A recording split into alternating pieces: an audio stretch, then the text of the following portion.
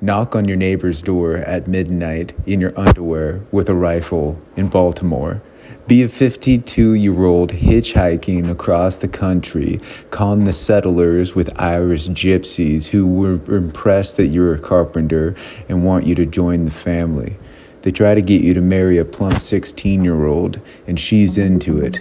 You escape in the night. Take acid trips on a railroad track and breathe the cold night air all night until your lungs become bubble wrap. Feel your dad punch you in the face because you bought a house and no one in this family owns private property.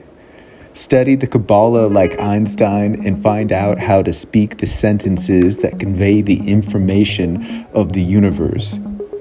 Listen to this conversation with Ariel Grace Draegon and Jerry in the library. You're going to hear about seeing guerrilla poets performing on flatbed trucks in New York City, whiskey gangsters, Marxists, revolutionary 68ers. The conversation starts in the Warsaw ghettos. Jerry's ancestors have just thrown Molotov cocktails into Nazi tank. I'm sorry, this list is fucking crazy. This is a conversation that happened. When you say it out loud, these things always come off fantastical, but I'm just trying to brace you for where we're at and what's coming. That stuff's coming. What just happened was Jerry's, I think his great uncle or aunt threw Molotov cocktails into Nazi tanks in the Warsaw ghetto uprising. It's a highway that was just running straight through their town. And I asked what that would feel like to make that shot, to be sitting on a building and throw your Molotov cocktail into the opening, like making the shot of it. And Ariel Grace says it probably feels like hitting the home run that wins the World Series. Except you've just saved your sister and your family. Next is going to hear about a love story that happened in the Warsaw ghetto where you're smuggling babies out through a sewer and smuggling...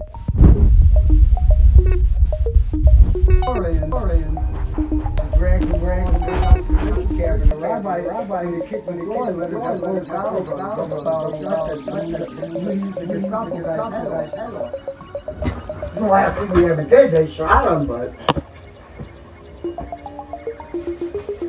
Here's some stories. I got my recorder rolling. Okay, well, basically what I know about the story... I'm going to do it for me. I got it out of the way. I'll wait till he comes back. Yeah, you can always edit out the silence. I have this on my laptop as a document, but Vlaska wrote a book about it called On Both Sides of the Wall, published in the early 50s. The wall being the wall around the Warsaw ghetto. And she was smuggling the children out and the guns in by going through the sewers. And the day they destroyed the ghetto with bombing and artillery, she was outside. And it happened to be Easter Sunday. And she decided, well, about the last place they would look for a Jew is in the Catholic Cathedral on Easter. So she goes in the Catholic Cathedral in the middle of the service. And when the service is over, she comes out, she's wondering where to hide. She's looking around, there's a big cemetery next to the cathedral. They know that they're looking for her, or they're looking for everybody? Yeah. And she's been swimming babies out in the sewer and returning with guns for weeks now? For the uprising. Like she's done this more than once. Oh yeah. And she's 15. Yeah. And at any rate, she goes in a mausoleum in the cemetery and goes to sleep on top of a grave. Yeah. And in the morning, somebody is shaking her. She's a little old man.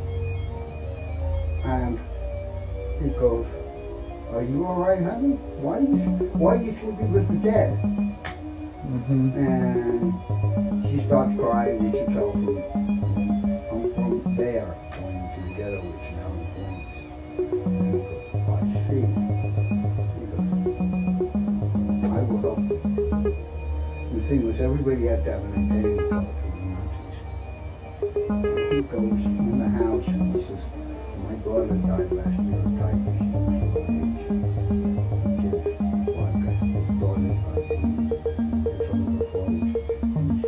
You stay here, you hide in the cemetery, and I'll bring you food.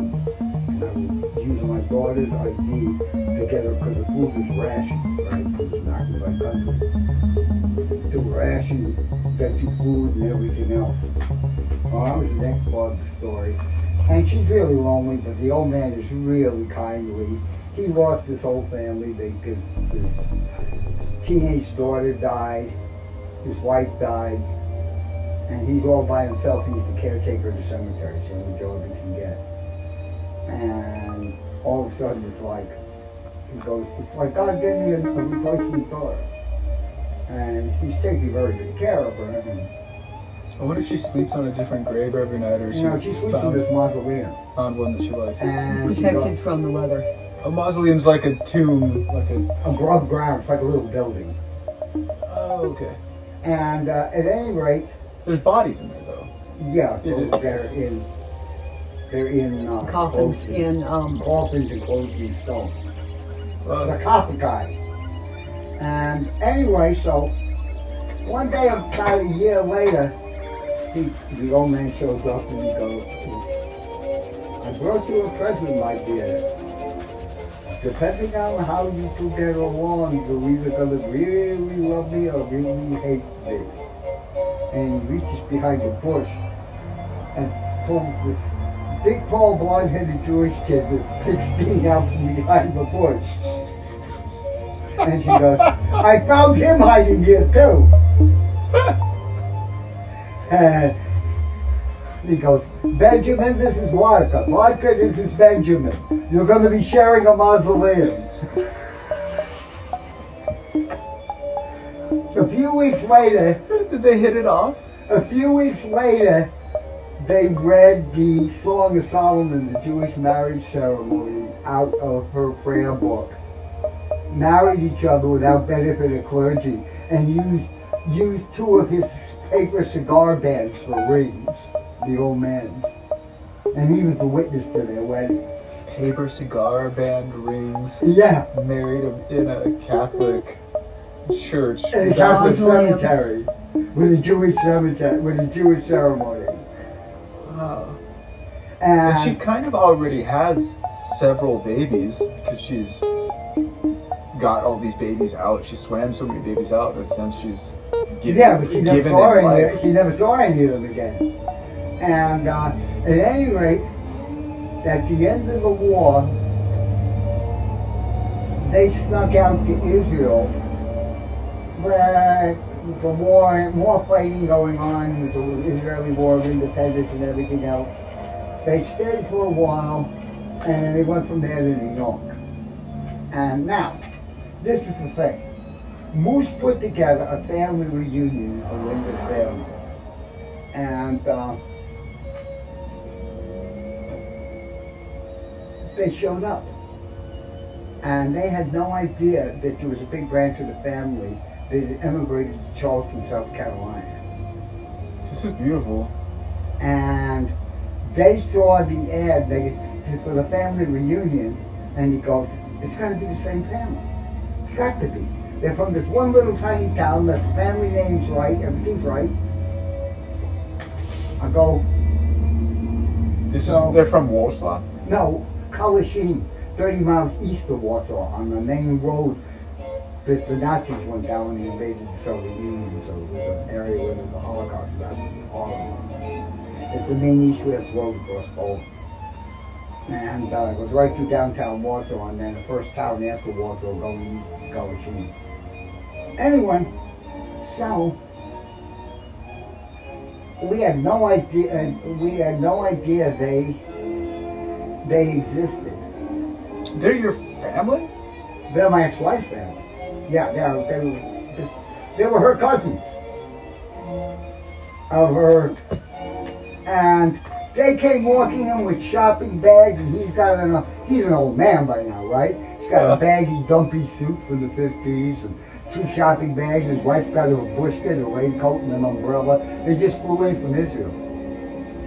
And it was September in Charleston, South Carolina, and they'd never been, the only place they'd ever been in the States was New York. So they dressed for New York weather, and they showed up in 100-degree heat in South Carolina with coats on. And they started talking to everybody first in Yiddish. Can you speak Yiddish? A few words, a few phrases. It's a German dialect written in the Hebrew alphabet. But anyway, not too many people spoke Yiddish, and they tried Hebrew.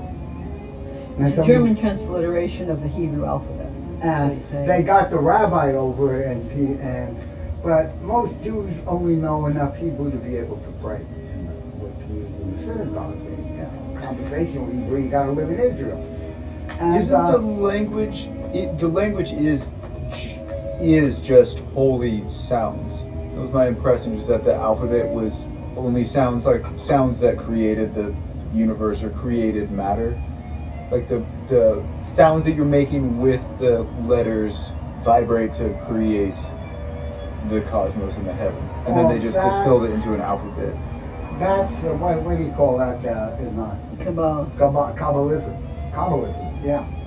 There's a numeric number to each letter, a numeric value to each letter, and a harmonic sound to each letter, and it's all universal.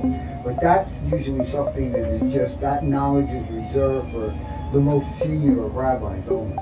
But you wouldn't really need to know it if everybody's speaking in the same alphabet.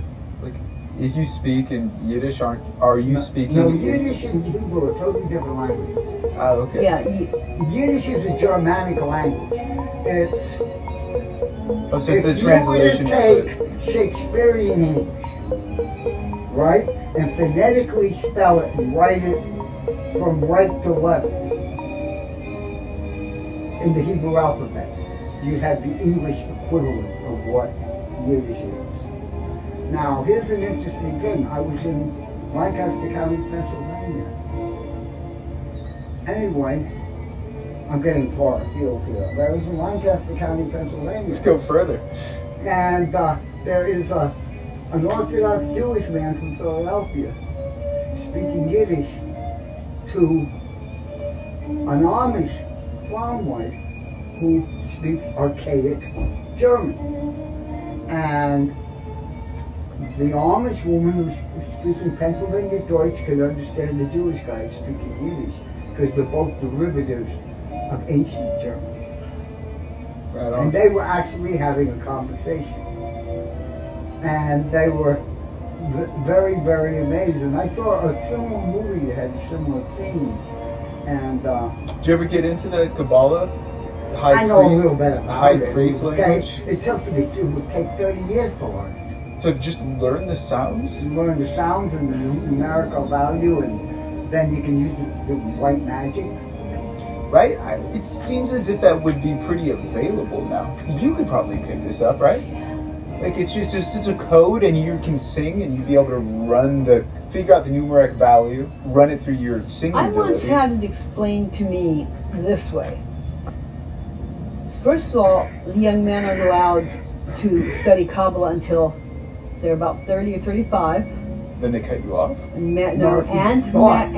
married, preferably with a full family, wife and kids. That's when you're allowed to start. That's when they would start. Because the power that you would get if you were 24, you'd probably fuck off with it? No. It's a mystical practice, and the concern is that when you get to Eden, you won't want to return. So they want to make sure that you're well grounded on earth so that you will come back. Oh, you gotta make sure you still feed the kids. So once you start you need to have a balance and be tied to a home and a family, so that when you do this, I would almost call it vision questing. Because it's got the same mystical value and feel to it. It's a very cultural thing, and they want to make sure you have a reason to come back before you end up vision questing and ending up in Eden or wherever you go when you're studying Kabbalah. Women traditionally don't study a Kabbalah, although that's relaxed quite a bit if you're talking about Reformed Reconstruction and some conservative Jews. Would you get into it if the information was there? Yes. Right? It's not something you can do in a hurry to do No. overnight. Now, I know a rabbi who lives in Jerusalem, and he's a rather strange and eccentric rabbi. How I met him is another funny story, but first let me finish with the story I was telling. So anyway, the whole family's there, and this dumpy looking elderly couple come in there trying all these different languages. They try Polish, and nobody spoke Polish.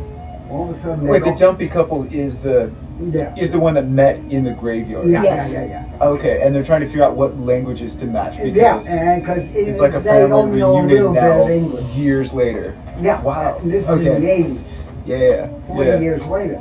And Yeah. all of a sudden... 40 years later and so much has changed. And somebody goes and gets my ex's grandpa, okay, who was born in the same town they were. And he left in 1920. He's 96 years old. And I witnessed this. Now, this guy's 96 years old. And all of a sudden, Grandpa walks up and there's this excited exchange in Yiddish between them. And he's hugging the two of them. There's tears running down the old man's cheeks and dripping out of his beard. And he runs across the room at 96, jumps up on the table, grabs a water glass and a spoon and taps on it. Silence. Everybody shuts up. They couldn't believe Grandpa. Grandpa could barely walk, just ran across the room. And everybody's looking at Grandpa. And he goes, there has been a miracle here today. And they're in the social hall of the synagogue. There's been a miracle here today. Yes. He goes, since 1941, I have believed that my entire family in the old country perished at the hands of the Nazis. He spits on the floor. Every time he mentions Nazis, he comes in. And he goes, today, here is a miracle. This is my niece Vladka and her husband Ben. Came all the way from Israel to meet us. It's us that we should be honored meeting them. Right? Yeah. They fought in the Warsaw ghetto uprising. And Linda's 19-year-old cousin had just come back from Iraq, having fought against Saddam Hussein in Desert Storm. And when Grandpa said he fought against the Nazis in the Warsaw ghetto uprising, this guy with all these ribbons just came back from combat in Iraq, walks up, snaps to attention and salutes them. And Ben kind of returns to saluting them. Also in Israel, 1948, he was in the Israeli army too. And you're looking at these two ordinary looking elderly people and you're going, who did that? Yeah. It's badass. Yeah, And they keep it inside them too. As you get older, you still do all the things you did as a 15-year-old. They're both You passed still have all on your now. love affairs. You still have all your people that you've saved. You still have all those Molotov cocktails that you've thrown into tanks and jumped into the And tank trying to amazing thing is steer it in the right direction. They waited You till still they have got most you're terrified of. They waited till they got to Israel and went and grabbed the first rabbi they could find. They said, we married ourselves because there was no rabbi around. Please marry us right here and now. So you know an eccentric rabbi that might be able to teach us Kabbalah? No, well, I was going to say a little bit about this. He's kind of, how I met him, that's another story. Tell him how you met him. I'm hitchhiking on Route 6 in Colorado. Oh, I know this story. Yeah, this story where you're hitchhiking around 6 and then you get dropped off in the woods and you hear Yeah, it's somebody getting dark singing, and I hear somebody and then going, you guys end up hello, you sharing, want a cup of coffee? And I'm going, sharing peanut butter or something. You're sharing no, coffee. do you want a cup of coffee? And I said, wait a minute, there's somebody with a New York accent in the middle of the woods of Colorado? Huh? And so I'm hearing this and I walk over and I can't see anybody. I'm walking around and says, you got a light, shine a light. And I see a little flashlight beam, like from a pen light. And I go, he goes, I'm over here. I said, I'm over here. So eventually I hook up with him. It's a big fat man with a white beard sitting in a campfire. In the woods, and what was in the middle of the woods of Colorado on the side of a mountain. And I said, hi, I'm Jerry. He goes, I'm Moish. I said, with a name like that, yeah, I bet anything you're Jewish. He goes, I better be Jewish, I'm a rabbi. I'm going, okay, God, what are you up to? And I think I said it out loud. I said, something's going on if you have me run into a rabbi in the middle of the woods in the middle of Colorado on the side of a mountain. What's up with this? And he fixes me a cup of coffee and offers me an Israeli camel. And we ended up sitting by the campfire all night and drinking coffee and smoking cigarettes all night long and talking about everything under the sun. And he knows Kabbalah. And he said it's a very dangerous, dangerous thing in the wrong hands. Anyone who is in the pure heart and pure spirit who plays with stuff like that can do a great deal of harm. I was cautioned that somebody going in without appropriate grounding, without a pure heart, would be driven insane and would do great harm to themselves. Well, probably before they could do great harm elsewhere. Isn't that the story how the Golem got created? Oh, I'd have to look that up, but I think the Golem was created and it turned on its master. The Golem that was in the Lord of the Rings comes from Jewish folklore. There is a greedy little critter that goes around, my precious. Yeah. He's in Jewish folklore. He's a very evil, greedy little. He was overcome by lust and greed and all the 7 deadly sins until he turned into this sleazy, slimy, slithery scumbag. Well, I was a creature, but... So to determine if you have pure of heart and pure of soul, you go through the lists of the 7 deadly sins and see if you have those? Yeah, you gotta be... 7 deadly sins, I think, are found in the New Testament, which is a little outside of our purview. Yeah, but that kind of valid to everybody. How do you know if you're pure of heart? I guess if you have to ask, you don't really know. But it's like, yeah, I'm super into this. I'm super into the idea of your alphabet being connected to letters and then being able to look, or being connected to numbers and being able to see the numbers in the world. Hook up those numbers to the like periodic table of elements.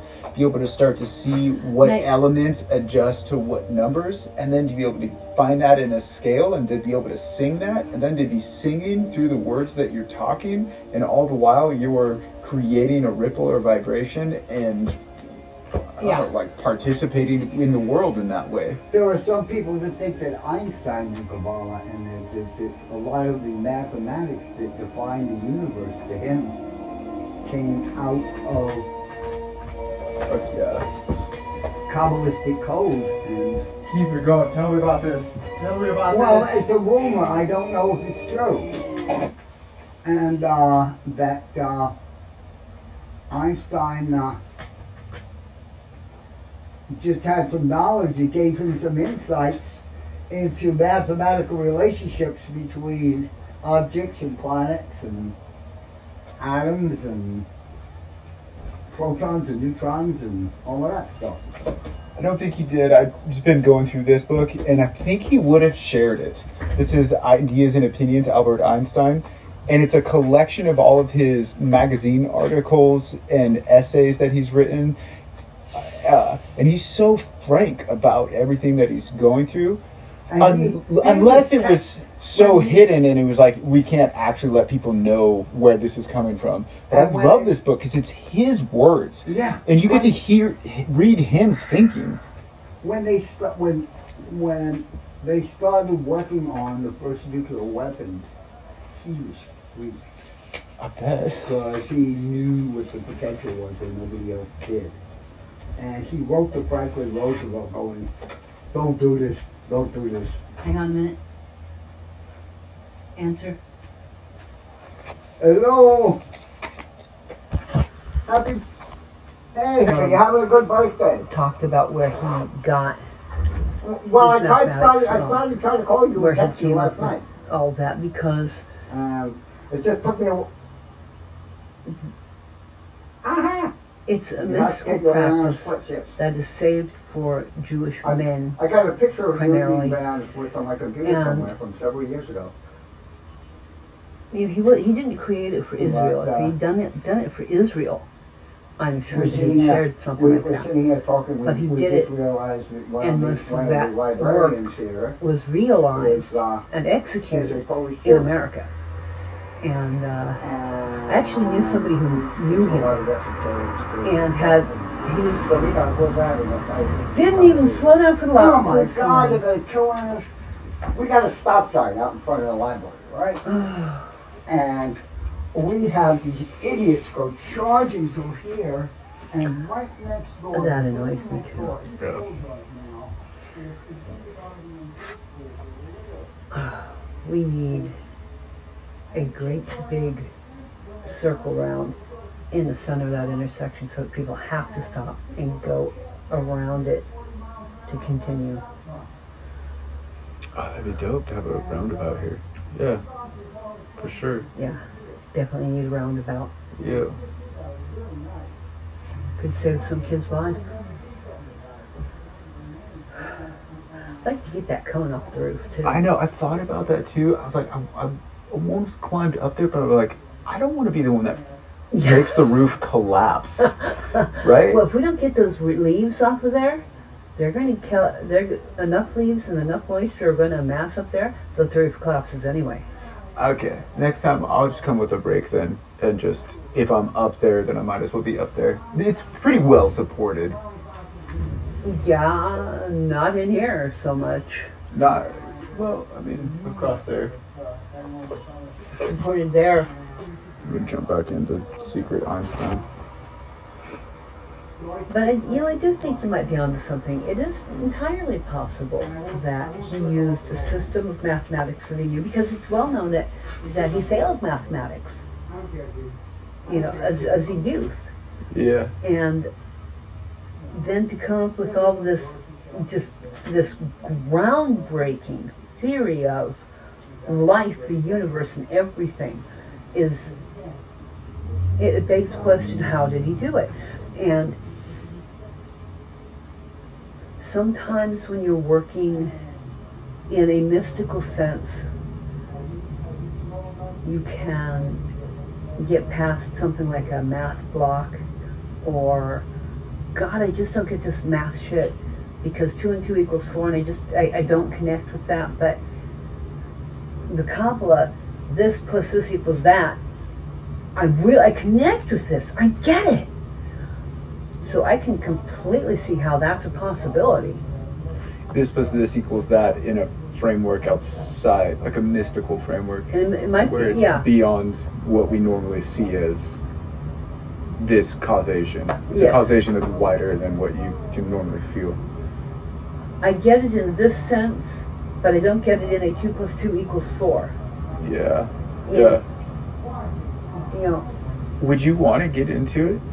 me get into Kabbalah, I'd love being involved in Kabbalah. Could you handle it?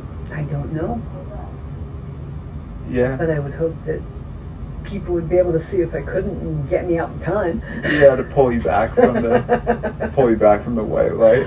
Oh yeah. Yeah, you seem pure of heart. How pure do you have to be? I mean, I don't know if you can be totally I don't know, would you pure as a consider person. somebody pure of heart if they wanted to kill a rapist? And it took everything they had, including getting as far away from him as they could in order not to kill him? In order to be patient, let the world have him? I mean, I'm not the one to... I get what you said, you seem pure of heart. I'm about to say I'm not the one to judge what's pure. Why does pure in heart have to get in the way of doing justice, of like being a being in the world? Well, then I guess you're not supposed to judge things, and then you get into being careful not to stare too deeply into the abyss for too long, lest to take an interest in you and stare back. And how do you kill a monster or pursue a monster without becoming a monster? I've been doing and that if recently. you become a monster, are you still pure of heart? You stare into your abyss? No, if you become a monster, are you still pure at heart? Yes. Well, okay, yes. If you're a monster, because we're monsters. I can say yes because we are monsters. On this terrestrial earth, we do monstrous things. We do every day. Every day we interact and cause, and in some form, we do monstrous activities. But we're still pure of heart. Or are we? I guess we're not. I'm getting looped up. I'm getting looped up here. I hate killing things. But when you've got rats that are constantly getting in your larder, Yeah. or if you're living in a tent, rats are constantly chewing into the tent. I mean, that's not a very safe or healthy condition. And That's you've what I'm got to talking do about, something. right? I had meatloaf the other day. I'm a fucking monster too, right? Oh, I don't eat horse meat. Yeah, my buddies did ketamine the other day. My buddies did ketamine the other day. He was worried because it was 5 years old. He's like, I don't know if it's expired or not. But the guy I got it from, he's got the real deal. It came straight out of the veterinarian's bottle. You know, like the horse tranquilizer bottle. So it was just the real K. But they kept doing it because they didn't think it would work. And by the time I was like, well, I gotta roll. You guys come with me because I'm the DD. And they're getting in my minivan and playing the classical music, and it's just like totally overwhelming at that point. Like just, and they're just feeling like the classical songs, which go on for like 7-10 minutes anyway. We're just cruising through Santa Cruz, and they want some food, and I think open to the pizza joint, and they're terrified to get out of the sliding door of the van, like holding on to the edges of it. You see people who walk on ketamine, how they kind of slide. They put their hand on a banister and then slide their hand along, and their whole center of gravity gets at like a 45-degree angle, so their chin is behind their feet, and they kind of like are looking around, kind of terrified at the world as they slide through it. Well, there's a very basic disconnect going on. That's what ketamine does. What That's what it's meant for. That's what happened. One guy couldn't make Disassociates. it into the pizza place, and he was just out on the street holding onto a tree with his hands behind him, and as he said, phasing in and out of existence, so that when we came out, he was wavering in disassociation to lucid. Yes. I didn't. The Buddhists have a term for this. They have like different levels of consciousness within your body. Not levels, but just like your heart is conscious, your eyes are conscious, your hearing is conscious, and it's various conscious parts of you that are commingling to become your experience. Mm-hmm. I didn't know this since... I think that the Buddhist take on Alzheimer's is also very interesting. Yeah.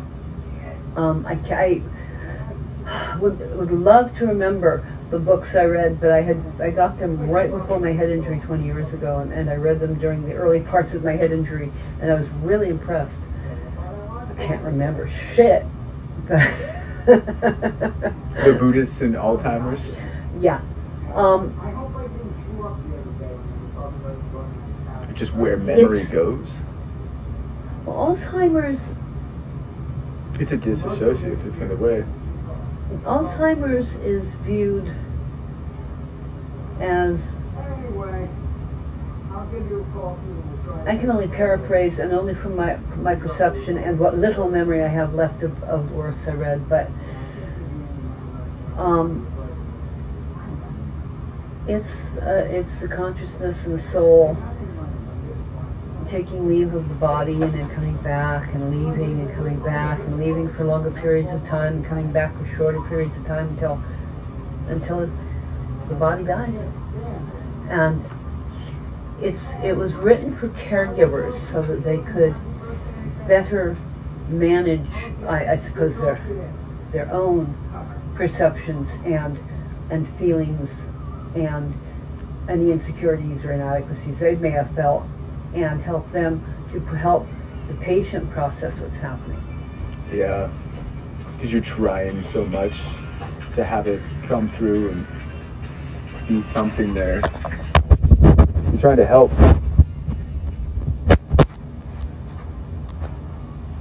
It rang while it was on. The calls supersede everything going on. Oh, okay. Well, I just all for when the call. I'll back to that. Good. You're not still recording, are you? I am now, yes. Yeah. We were just talking about disassociatives, ketamine trips, cruising around listening to classical music, Alzheimer's, Buddhism, trying to have a recollection with being a caregiver. And we started thinking about spyware being built upon systems, and that's why I stick with the Linux. Now we're jumping back into Kabbalah, pure of heart, Mongol invasions stopping at one line, and the people that come from it. They estimate that 60 million people have a genetic marker of Genghis Khan himself. So 60 million people in the world today count Genghis Khan as an ancestor.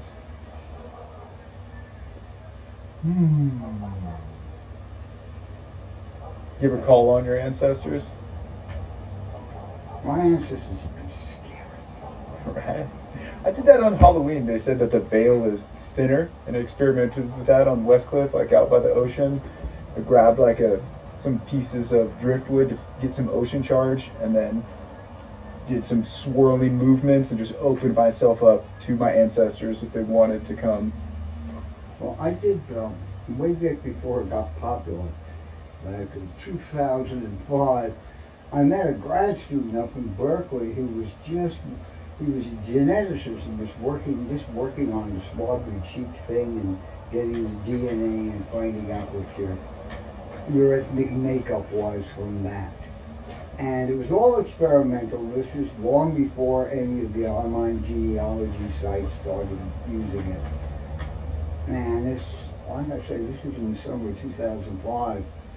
And I found it very interesting, so I submitted a sample. Now, since all four of my grandparents came from Ireland, my mother was born in Ireland, my father was conceived on the ship on the way over. Oh, yes, ship sex?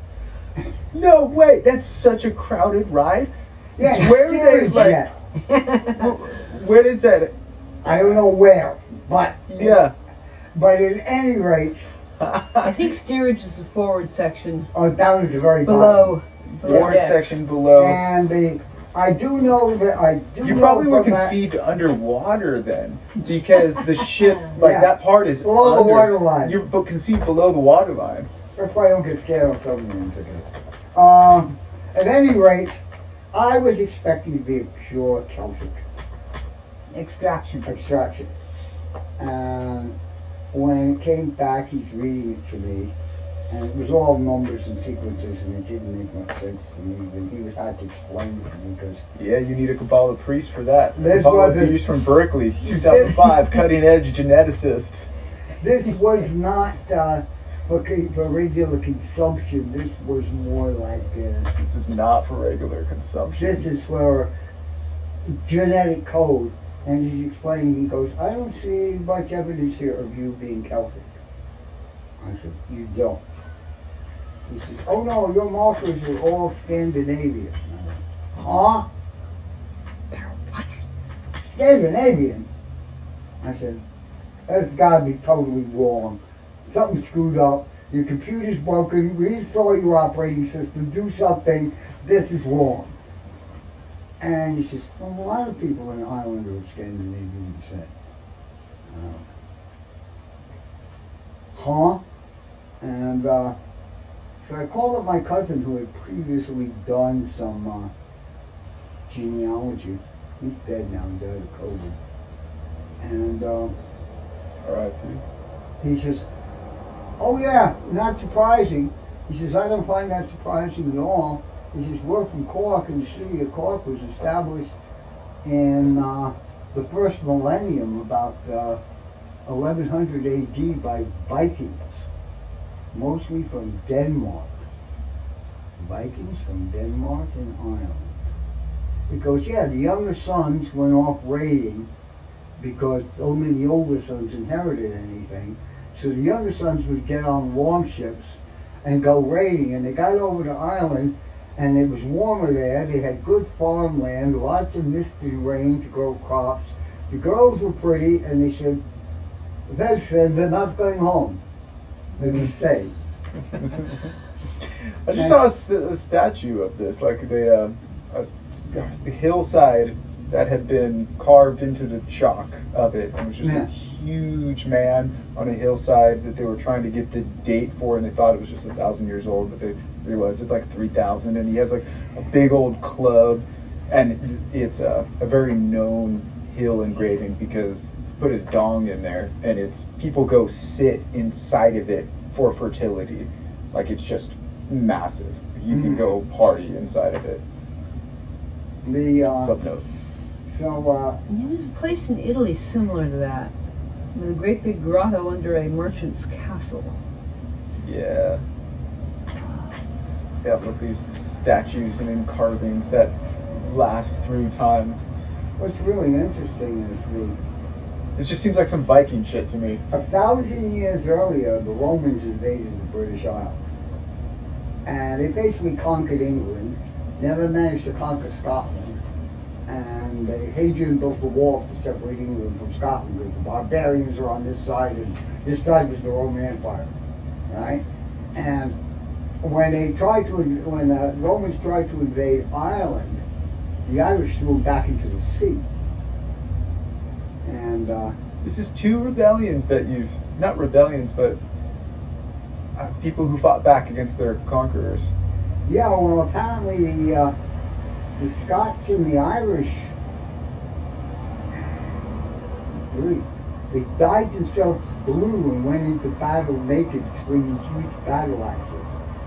That's what this engraving in the hillside is. The guy has a huge axe and he's naked. Yeah. And he has eyebrows that look either confused or angry. Well, if I don't cut my eyebrows, they go up like horns.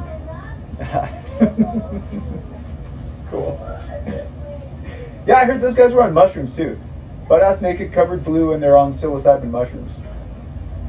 Well, they were taking something a little stronger than psilocybin, but yeah, basically. They're the berserkers. Yeah, what's stronger? There was some kind of a, what was it, ergot? No. Well, ergot has a lot of other problems. That's a fungus that infects grain. I would suspect that what they were using was fly agaric, which is a form of, honey, what are death angels? What species mushroom is death angel? You're the fungus one. Yeah, I can't. I kissed a mushroom this morning on my walk. Well, you're still here. If it was poisonous, you wouldn't be. Muscarinic acid is probably what they were consuming rather than psilocybin or psyllium, which are found in magic mushrooms. Is it still a fungus? Yes. What is this? Yes, it's your typical red and white Christmas fungus, Christmas mushroom. Okay, yeah. Yeah, I picked one with a cap about like that once, and it stood about that tall. The book I'm reading right now, the captain is escaping in the bear suit, right? Captain's escaping in the bear suit. Captain of a ship is on land in France. During the Napoleonic Wars, and the French are looking for him, and he's wearing a bear suit, and the ship's doctor is the bear tamer, and he's masquerading as a dancing bear. The ship's doctor is a bear tamer, and now he's masquerading. The captain's masquerading as a dancing bear, and they're escaping over the Pyrenees from France into Spain, while Napoleon's whole army is looking for him. How long do you have to stay as a dancing bear to get away? How long it takes you to get to the other side of the mountains? A week or so. And Makes me think of people sighting Bigfoot, whereas the bear is just walking on its hind legs. yeah. And at any rate, the captain sees this little girl picking mushrooms, and she sees this mushroom. He sees this mushroom with a blue. When you break it, it turns blue, right? And that's always a bad sign. Break a mushroom, it turns blue. It's not good. If you break a mushroom and it turns blue, it's usually a psilocybin mushroom. It's a magic mushroom. Well, at any rate, this little girl. It's all how you read the signs. This little 5-year-old girl. We're teaching ourselves Kabbalah. And the captain doesn't want this little girl to poison herself, right? And the captain goes running out, don't eat that, don't eat that. Oh, and he's all bared out. And yeah, and the little girl goes, ah, bear! Drops the mushroom and runs like hell. And she's going, Papa, Papa, this bear yelled at me. It talked to me. Nah. He's going, oh my God, we've got to get her to a doctor. She's been picking mushrooms. He says she's been had bears talking to her. And yelling at her. I was on acid one time, tried to communicate with a bear telepathically. Oh my God, that's a scary thought. That's something I haven't done in a hell of a lot of years. It's probably been about 50 years since I did that particular way. I did that. The last time I ever did that, I hope you're not recording this. No, we're rolling. The last time we're rolling. This is the real deal. Last time I ever did that, I came back from Europe in November of '74, and New Year's Eve '75, I was in Cumberland, Maryland, with my fiance, soon to be my first wife. She's the one with the cousin who's... No, that's wife number 2. Oh. This is the one with the rheumatoid arthritis. Oh, okay. Here, I'll show you the pictures. This one. Very old picture from about that time. Where were you coming back from? Did I lose it? Oh no, I think I lost my picture of Phyllis. 1974, coming back from somewhere. There's no way you could have lost it, baby. You haven't had your wallet out. I know, but it's not here. We've been. It was in here. Oh dear. You'll find it. Ah, you're right. Yeah. That's. You'll find it. Yeah, I was actually young once. That's me and her back then. Dude, look at this. Wow, look at you, dude. I was some going with 1970s beatnik. What the hell? Look at this sideways comb. Wow, she looks like the lady from, maybe it's just because it's on the cover of Cannery Row here, and Cannery Row's from Monterey, and that's where Star Trek 4 was filmed when they go back in time to try to save the whales. Oh, yeah. But she looks like the actress who's the marine biologist in that movie with her fro. And that's hysterical because she's a biologist. Is she? Yeah. Wow. Cannery Row's magic, man. Cannery Row's magic. She,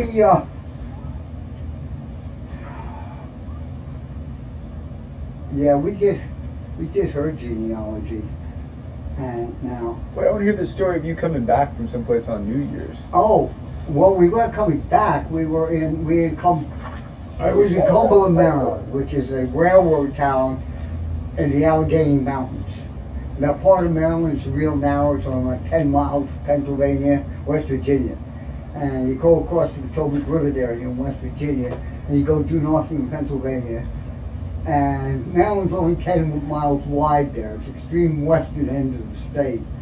And it's where the Norfolk and Western, the Baltimore and Ohio railroads came together. It's in the coal mining belt. And somebody got this brilliant idea. We had a jug of wine. Didn't tell anybody, and put a whole on New Year's Eve, put a whole bunch of acid in this jug of rosé wine. Yeah, at a junction of railroads in a belt of coal and on a we New were Year's out, Eve. We were out walking. She's got rheumatoid arthritis. We were out walking on the railroad tracks. And you're on the railroad tracks. And It's I'm wearing full a in. t-shirt and a pair of jeans, and she's in her nightgown and her robe and her bedroom slippers, and it's 10 below zero out. You know you're tripping at this point, or is it Oh, just yeah. good Oh, wine? Tons of alcohol and tons of acid, probably too much of each. Yeah. Now, it was the last time I ever did anything like that. It was about the third time and the last time. And, Third time's a charm. oh, it wasn't. We both got pneumonia. Oh, you walked into the cold, like. Yeah, we didn't even know it was 10 below zero. We couldn't feel it. Oh, yeah, you were walking through space. You're walking through, like, literally Oh, we were the stars. We were both hallucinating. Her face turned paisley. It was like. And then the following week, we were both going to the doctor because she had to have her chest tapped where they had to drain fluid out of her chest surgically. Wow. Well, How it does turned out- pneumonia do that? It just gets so cold that your body doesn't heat. I don't know how pneumonia works. Basically, what happens is your lungs get frosted. The air is so cold that the surface tissues of your lungs freeze. Yeah, I've had that happen. How do you know that it's happening? Can you tell You it's don't happening? until afterwards when you can't breathe. Well, actually, that's not entirely accurate. I know that for me, I rode home to South San Jose from Santa Cruz on my motorcycle without a jacket, in just my helmet, because my ex got upset that I didn't want to spend the night, and I was leaving earlier than she had planned, and wouldn't let me have my jacket, and I had to ride home to San Jose without my jacket. And for weeks and weeks and weeks, it was more than 3 months. When I inhaled in or out, I could hear the sound of little bubbles breaking, like if you were breaking bubble plastic. That's just what That's it how sounds I am. like. That's how I am in the morning. I wake up with the emphysema. Yeah. I mean, it took a long time to pass. It probably would have passed quicker if I'd gone to the doctor. I probably had a form of pneumonia. It's your lungs are popping? Like air pockets in your lungs? I'd be lying there at night before I fell asleep, and inhale, exhale, and hear pop, pop, pop, pop, pop, pop, pop, pop, and it'd be popping like little air bubbles going pop, pop, pop, pop, pop, pop, pop, pop, like bubble plastic going pop, pop, pop, pop, pop, pop, pop, pop. Heavy. So it's not quite you don't know you got it. I mean, I knew there was Well, I something didn't not know right. when I was but- getting it as a point. I knew I had it, but I didn't know when I was getting it. I didn't know anything that night. And I didn't know that I could that I would catch a chill that could allow that to happen when I did it.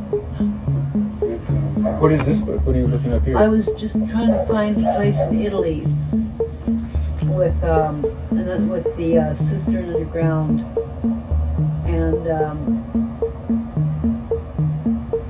Oh, like underground temples or it's chambers? an underground.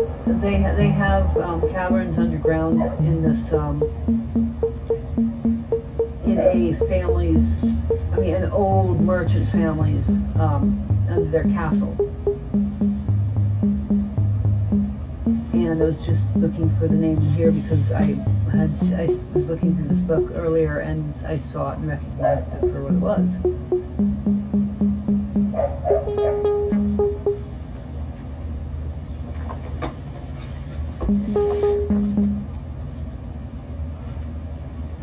Jerry, how long did you hang with those the Irish caravan? Oh, the travelers? Until they tried to marry him up to About 16 4 days. I was out of there. They, see, the thing with the travelers, they're all married, right? Yeah. And they, No certificate, no driver's license, no paperwork at any point. Complete Linux. well, more so even so than Linux. A lot of them don't even know how to read and write. Why wouldn't they want to read and write? That's their point. At any rate, they tried to get me. They found out that I had an ancestor who was a traveler on my father's side. One of the guys that you would be afraid of if you had a seance to recall? Well, on my father's side of the family, they were just a bunch of drugs. But they decided they wanted me to stay with them, and they were going to play matchmaker. Now, at the time I was, let's see, that was 2007, which meant I was 58 years old. Hitchhiking around with a caravan of tinkers, con artists, and thieves. I met them. They gave me a ride in the beat-up motorhome, okay? Anyway, they decided they were going to marry me off to a 16-year-old girl who weighed 250 pounds and was so nearsighted. Her glasses were so thick and they made her eyeballs look like pinheads. She was the one girl in the camp nobody wanted to marry. And they decided they were going to have an arranged marriage between her and me. Was she stoked? She was just glad somebody was going to marry her. Yeah. Because normally they got married at 13 or 14. She was 16, she was an old man. And she wasn't even upset over the fact that I was 58. And I'm going, I'm just in the process of getting divorced. I don't want to get married again. I don't even know her. In the process of a divorce. So she'll crush me. The oldest statue ever found is of a woman this size, of a voluptuous woman about this weight. That's a Diane. It's a European fertility goddess. Oh. And the Crown and the Cave Bear and the Valley of the Horses, these books right here that talk about that. Wow. That So did you marry the Adani? no. I fled. In the middle of it, I fled like a thief in the night. Yeah. Because the handicapped on me. So why did the Mongols get stopped? Saying the Mongols what's not being Breslau? They ran into somebody who was better than they were. Yo. The Teutonic Knights. The Teutonic Knights. How do you spell that? Teutonic. Teutonic. Unless you want to spell knights in the original German spelling, which is Knect. Knect. That's the German spelling. Knights. Neat. Knights. And the Teutonic Knights were a band of knights recruited, obviously Teutonic in Germany, all over Germany, and they were also priests, Catholic priests.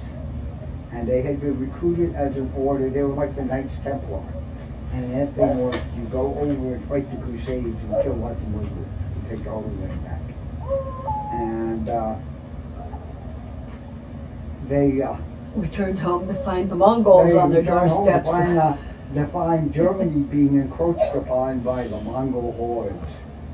Wow. And the Poles, they just kicked the shit out of the Hungarians, just kicked the shit out of the Poles, just kicked the shit out of the Bohemians, which are now the Czechs.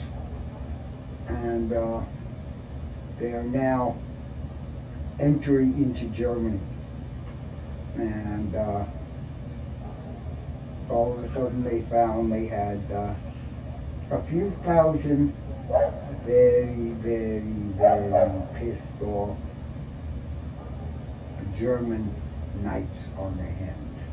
And if you wonder where the Iron Cross comes from, the German Army awards a Maltese Cross in black. It's the highest award in the German Army, or the Black Cross on the German airplanes in both World Wars. That was the symbol of the Teutonic Knights, where everybody else had like a white tunic with a red cross on it. The Germans were dressed, painted their armor jet black and painted a black Maltese cross with a white border on it. What does Maltese mean? From Malta. It's like a Maltese geographic cross location. goes like this. Yeah.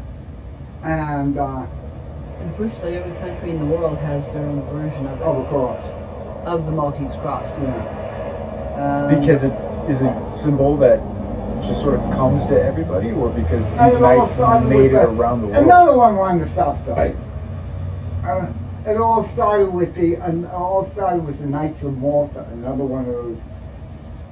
Oh yeah, now we're The Knights getting of the into it. Crusades. The Knights of Malta. You had the Knights of Malta, which is an island in the Mediterranean. You had the Knights Hospitaller. You had the Knights Templar, the Teutonic Knights. Those are the ones that come in. There were more orders of knights and that, but they were priests. And that's They had the one around thing the that the world. Mongols didn't have. Armor. Armor. Yeah, and Genghis and his boys, they shoot lots of arrows at him, and the arrows would bounce off. That'd be frustrating.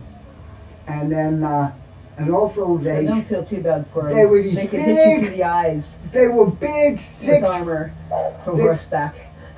They were Wow. these big 6'3" blonde and red-headed German guys that were like 6'3" and weighed 220 pounds up against these wiry little Asian guys who were like 5'5". Riding bareback. Riding bareback and just shooting arrows. massive And arrows through your these eye. guys had these long lances and huge battle axes and maces and morning stars and all kinds of horrible crush your skull weapons or impale you. God, the warrior. I mean, that'd be terrifying. But the warrior in them, both, Yeah. must have fucking loved it to finally both come up with a force that they couldn't just annihilate. Because both groups probably just ran through whatever They had a went thing into. called the Warhammer, right? And when they knocked one of the Mongols off his horse and get him down on the ground, the German knight would jump off his horse and grab a dagger in one hand and a hammer in the other and stick the dagger on top of the guy's head and hit it with the hammer and drive it so the point came out the bottom of his chin to finish him off. Yeah, you see, for me, that just takes too much time. I'd just rather hit the guy in the head with a hammer. Bam! How do you get your knife out of his head, too? You chop the head in half with the axe, pull it out. You gotta have an axe, a hammer, and a knife. These guys carry 700 pounds worth of gear, and by the time you had the armor that was on the horse, which was a Clydesdale, because it was the only horse that carried a weight, by the time you added all that weight, they're talking, that poor horse is carrying 3,000 pounds on his back. The armored horse with the knight on it was a tank. That was the tank of the Middle Ages.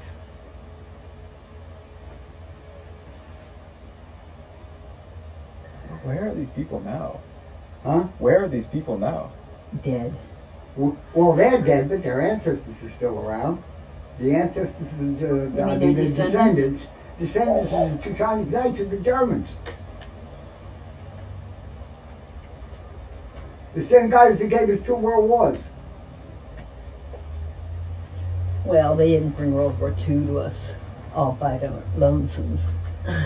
You know, the misfortune of Poland. The misfortune of Poland was, here's Poland. On this side they got Russia. On this side they got Germany.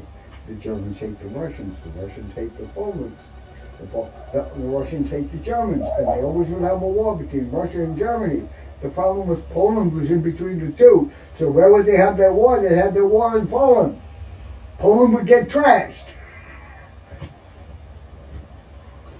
For, what was it?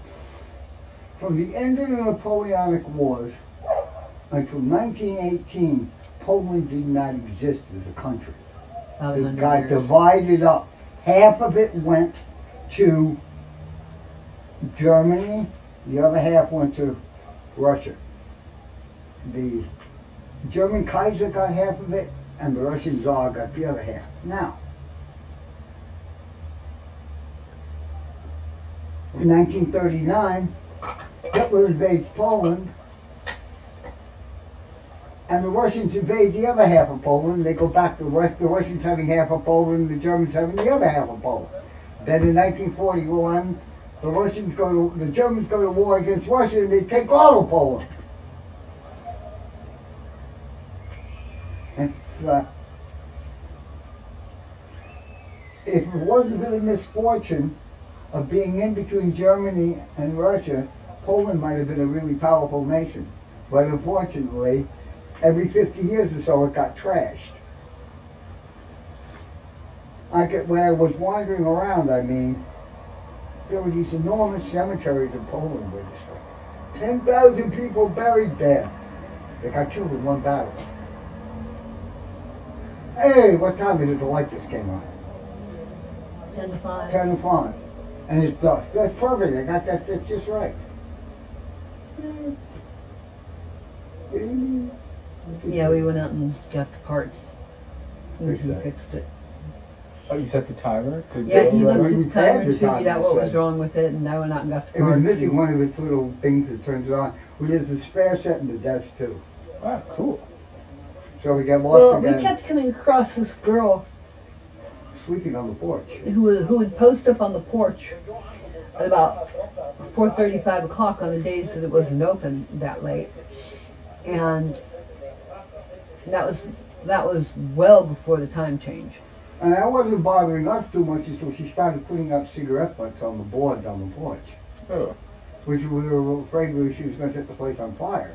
yeah. Well, what bothered me was that she was sleeping on the porch, and I didn't want to see it become an encampment.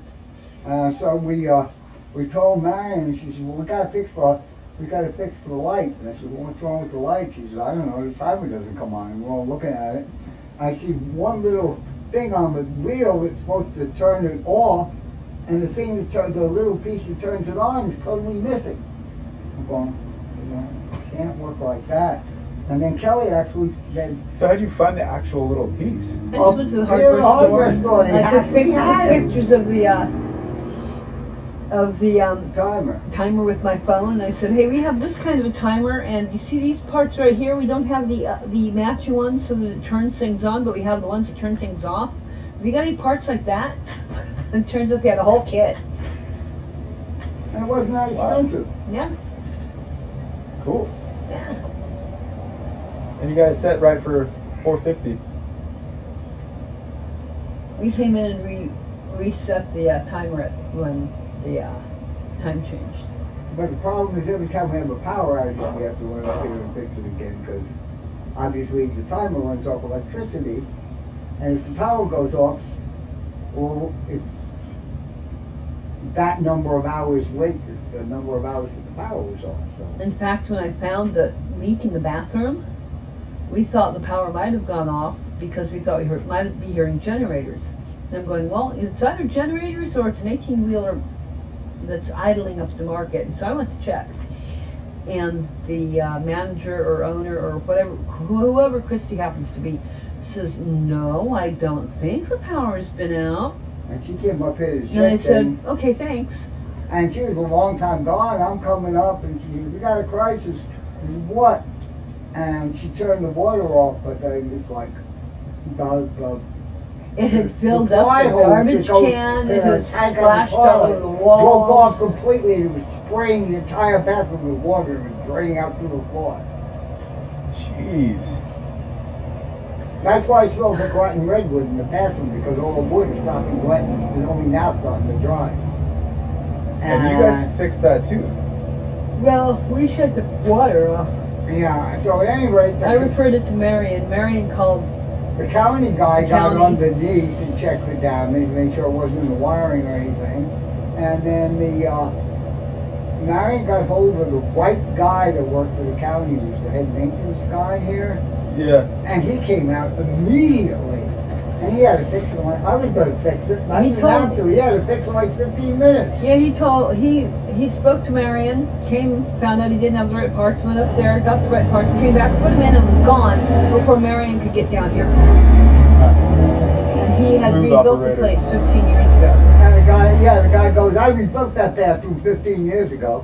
I knew they'd be calling me about this, he says. I knew I'd be back here. He's a great guy.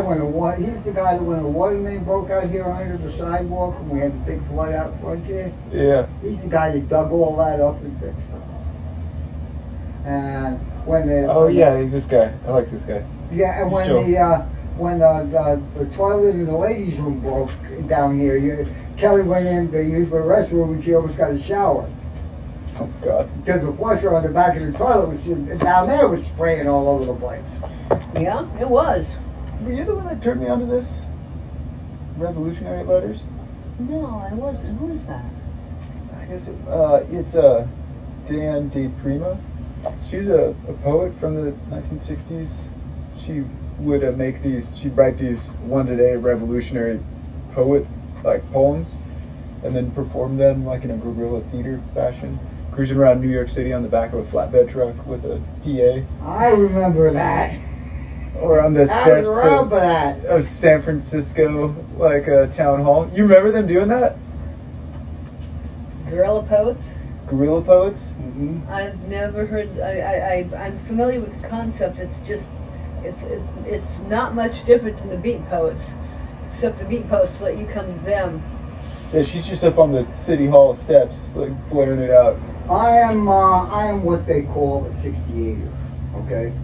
I don't know if you know anything about that. No, hit me. The radical left in the 60s was, in 1968, we're going to have world-class struggle and a world Marxist revolution, which is going to overthrow all the existing capitalist governments. And there were student movements in every country. In Mexico City, there was massive riots. In Paris, there was massive riots. In New York, there was massive riots. There was the Democratic National Convention riots in Chicago. And it was supposed to be all a part of the world revolution. The world revolution to overthrow capitalism? Yes. We were all Marxists. Yeah? Yes. Even after everything that went wrong with... Nothing went wrong. It went too right. With just Russia... Private property is public theft. The what? Private property is public theft. Whoa, that's there a radical one piece thought. Of real estate. Private property is public theft. Leon Trotsky. That's a crazy statement. Do you still believe that? Absolutely. Wow. I believe you can't pick it up and carry it. You do not have the right to own it. And if anybody owns more than they need, they should be hanging from a fucking noose. Yeah, I heard that she did a spot about the Indians in here, and she said their idea of private property is what you can carry on your horse. Yes. And that's it. Well, that's why the Indians seized Alcatraz. I was in the middle of all of that. You were in the middle of the seizing Alcatraz? Fucking call up Nicolas Cage, baby. Where's Sean Connery? This is a story, right? No, this is not for broadcast. I catch that. I was in SC. No, but when you're in Deutschland, the 68ers are a whole class of people. They're all my age, right? Yeah. And they were all into class struggle and revolution. It was supposed to occur in 1968. And all the history is lost when you come on this side of the Atlantic. In Europe, when you say you're a 68er, everybody knows exactly what that means. I just don't understand what it is. It was supposed to be the world revolution that started To Marxism from the capitalism. 1917 Russian Revolution was supposed to complete at a global level in the summer of 1968. Wow, why the summer of 68? Where did that time scale Because come that's from? when all the leftist revolutionaries from all over the world set a date and when we're going to do it. Oh, they were just organized, like, Yeah, this this is it. was the plan. This was the plan. How long were they working on it for? What? When do you think they started? 1918? 1918? Yeah, 50 Really? years. They put it. They organized for 50 years. Who started this? Stalin? No, it was way before Stalin. 1918? Yes, it was the plans were put together as the Third International. The Third International. There were three internationals. International what? All the communist parties of all the countries in the world came together and planned world revolution. Wow, I wonder if they're... Dude, this is so sorry. There was never a Fourth International because the Second World War got in the way.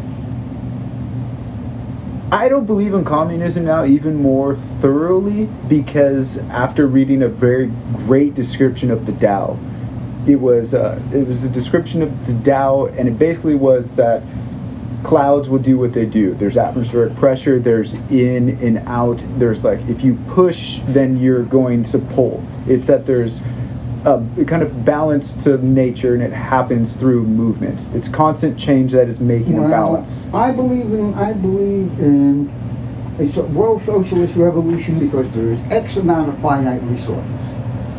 We must control the population so the X amount of finite resources are equally distributed so everyone gets what they need, nobody gets more than they need. But see, this is what you're doing is controlling. Everything must be controlled. But the Tao, there is no control. It is just the give and take balance. And it made That's me why look, we're atheists. We it made oppose me all look of that. at capitalism, and I thought, what? That is the closest to any natural system that there could be. Because criminal activity is gangsterism. But it's natural. No, it is not. Yeah, dude, you're so hyped hyped against humanity. The old revolutionaries coming back out. Oh no, never went away. Yeah. Never went away. I mean, I probably fired 100,000 rounds. You know I'm going to have to live with this tonight. Thanks. With the hype, we could calm back down.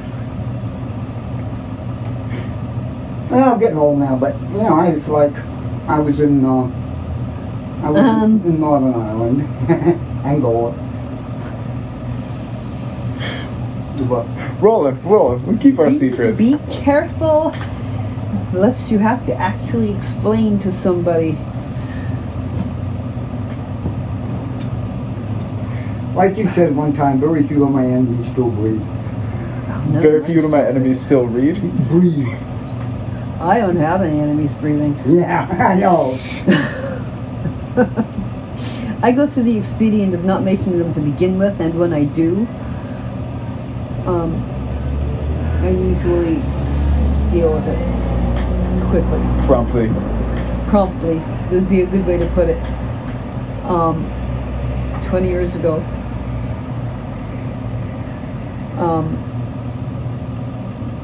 when people vanish, it tends to put the rest of the group that may have attacked you or otherwise harmed you on notice that they're next. Yeah.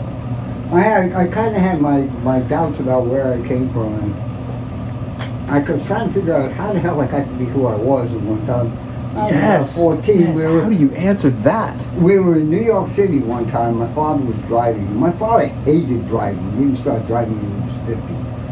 And some guy cut him off and called him a hick because he had Rhode Island plates on his car, some Arab cab driver. Got out the car, pulled out a .38, grabbed the guy by the throat, pulled him out of the car, pistol whipped him in front of 300 people in the middle of Times Square, shot out all 4 tires of the cab, got back in his car and drove away. And I'm like, Dad, don't you think he overreacted a little bit? You're in the car? Yeah, and my mother too. Dogs growling, barking, and and he goes, I said, Dad, don't you think you overreacted a little bit? Meanwhile, I'm sitting there, got my switchblade out, and he's like, don't you think you overreacted a little bit? And he goes, nah, he's still alive. No, he'll live. That's living by principle. That's like that's a very principled thing to do. Like there's a direct line that you don't cross. I was realizing that I don't have principles, and I was trying to come up with what I should be living by as a principle. What is the correct moral, just do or don't do? You don't live by your own principles, you live by somebody else's. I don't, the point I was trying to make... I don't know whose I'm living by then. The point I was trying to make was, why did you read Witnesses? That was what I was thinking at the time. But the thing was... Because you're in Times Square, you can't take out Times Square. But the thing was, he left everybody so totally shocked that nobody had time to react to anything. Well, the nice thing about a gun is nobody focuses on your face because they all want to see where the gun's pointing. Yeah. And that really makes it strange. My father was 5'2" and weighed 90 pounds. Yeah. But he grew up... What principles did your father have? Let me get some principles from your heritage. All of his... Because I would let somebody yell at me all the time. I let people insult me all the time. All of his principles came directly from Marxist literature. It was all about class warfare. That was it. That's as far as my father went. And he had, as a teenager, been a gangster. He was a bagman for the Dutchman. Bagman for the Dutchman.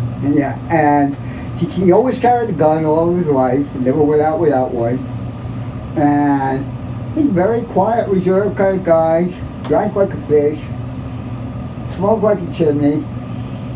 Minded his own business, but don't cross him. Because he still had that very, very strong 1920s prohibition gangster type mindset. So you mind your own business, but if somebody crosses you, you kill them instantly. It's absolute action. Yeah. And you take your action, and if your action fails, then you're dead. Some of my father's quotes from my father is, "I will never bloody assimilate to America. It's a goddamn gangster society. I'll never assimilate to it. Their democracy ends at my front door. They come through it, they're going to be looking in the barrel of their guns." Them democracy? Their democracy ends at my front door. Their democracy ends at my front door. And they come through it, they're going to be... And I can remember when I was a kid, I had this kid who was bigger than me, used to bully me, Tommy Hines. Tell you that story a dozen times. And Tommy Hines beat the crap out of me, and my father was off work sick that day, and he's looking out the window and watching the whole thing. I came up bloody, and I said to my father, his father goes, "Got into a fight, huh?" I said, "Yeah." He says, "You lost too, huh?" I said, "Yeah, he's bigger than me." And he says, "We don't lose." That's the principle. We don't lose. "Go to the closet, get some implements of destruction, go down and beat the crap out of him. Try a baseball bat or a shovel." Just make sure the shovel doesn't have linseed oil on it if you're trying to get out of a fire. Yeah, the electricity, right? So I got down with a shovel and just walk up behind the kid and smack him in the side. Oh, that's fucked up. That's so rude. And I grabbed the shovel, walked back up in the house. A little while later, the kid and his father's pounding on the door. The kid's standing there bleeding, and his father's standing in. His father's a cop. And my father goes, "Your kid hit my kid with a shovel." And my father goes, "Yeah, now get the hell out of my doorway or I'll hit you with something worse." And my father pulls a pump shotgun on him, a whipping gun.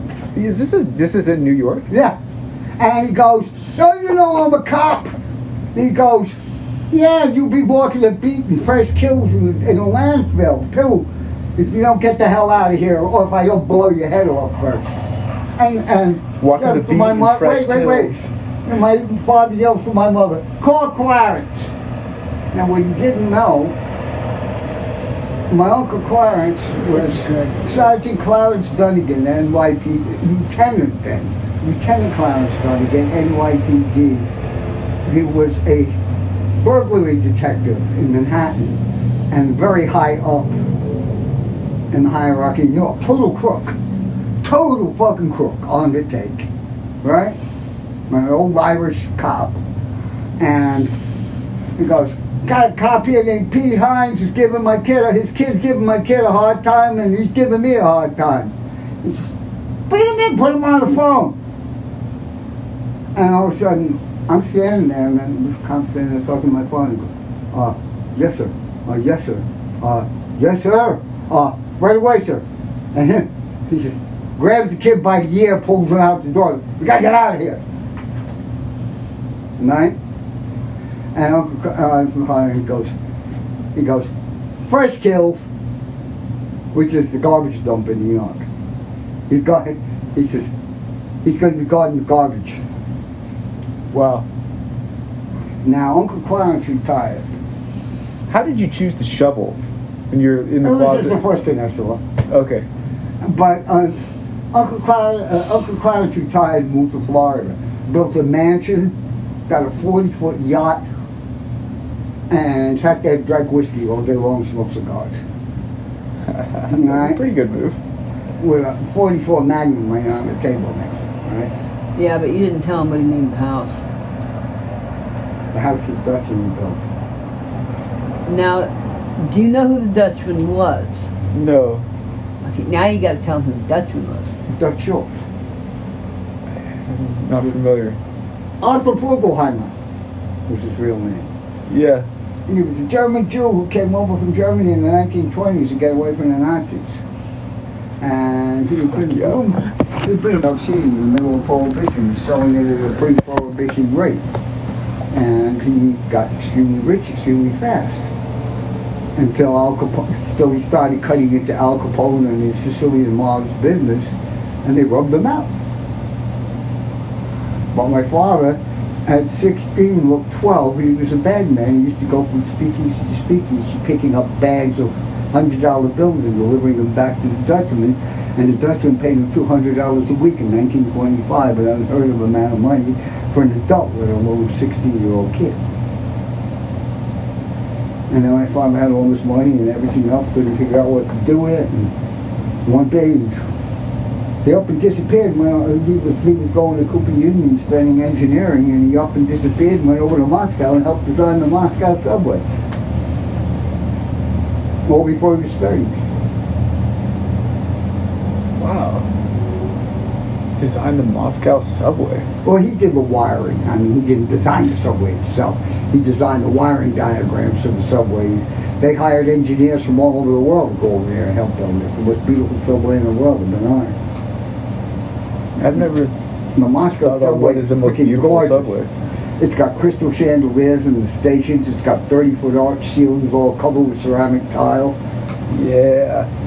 I mean, that's as close as you get to the real revolution of '68, is what the people have. And so you make the subway, the public transportation, the most beautiful. Well, the That best. was done prior to World War II. Yeah. And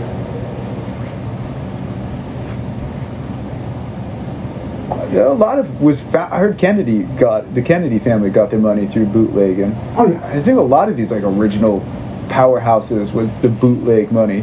Oh yeah, well, the Kennedys brought Irish whiskey into the United States, but the ships wouldn't come inside the 3-mile limit. They used to use speedboats with packet V8 engines to run the fucking whiskey in from freighters off the 3-mile limit, because the U.S. couldn't touch them if they were outside the 3-mile limit.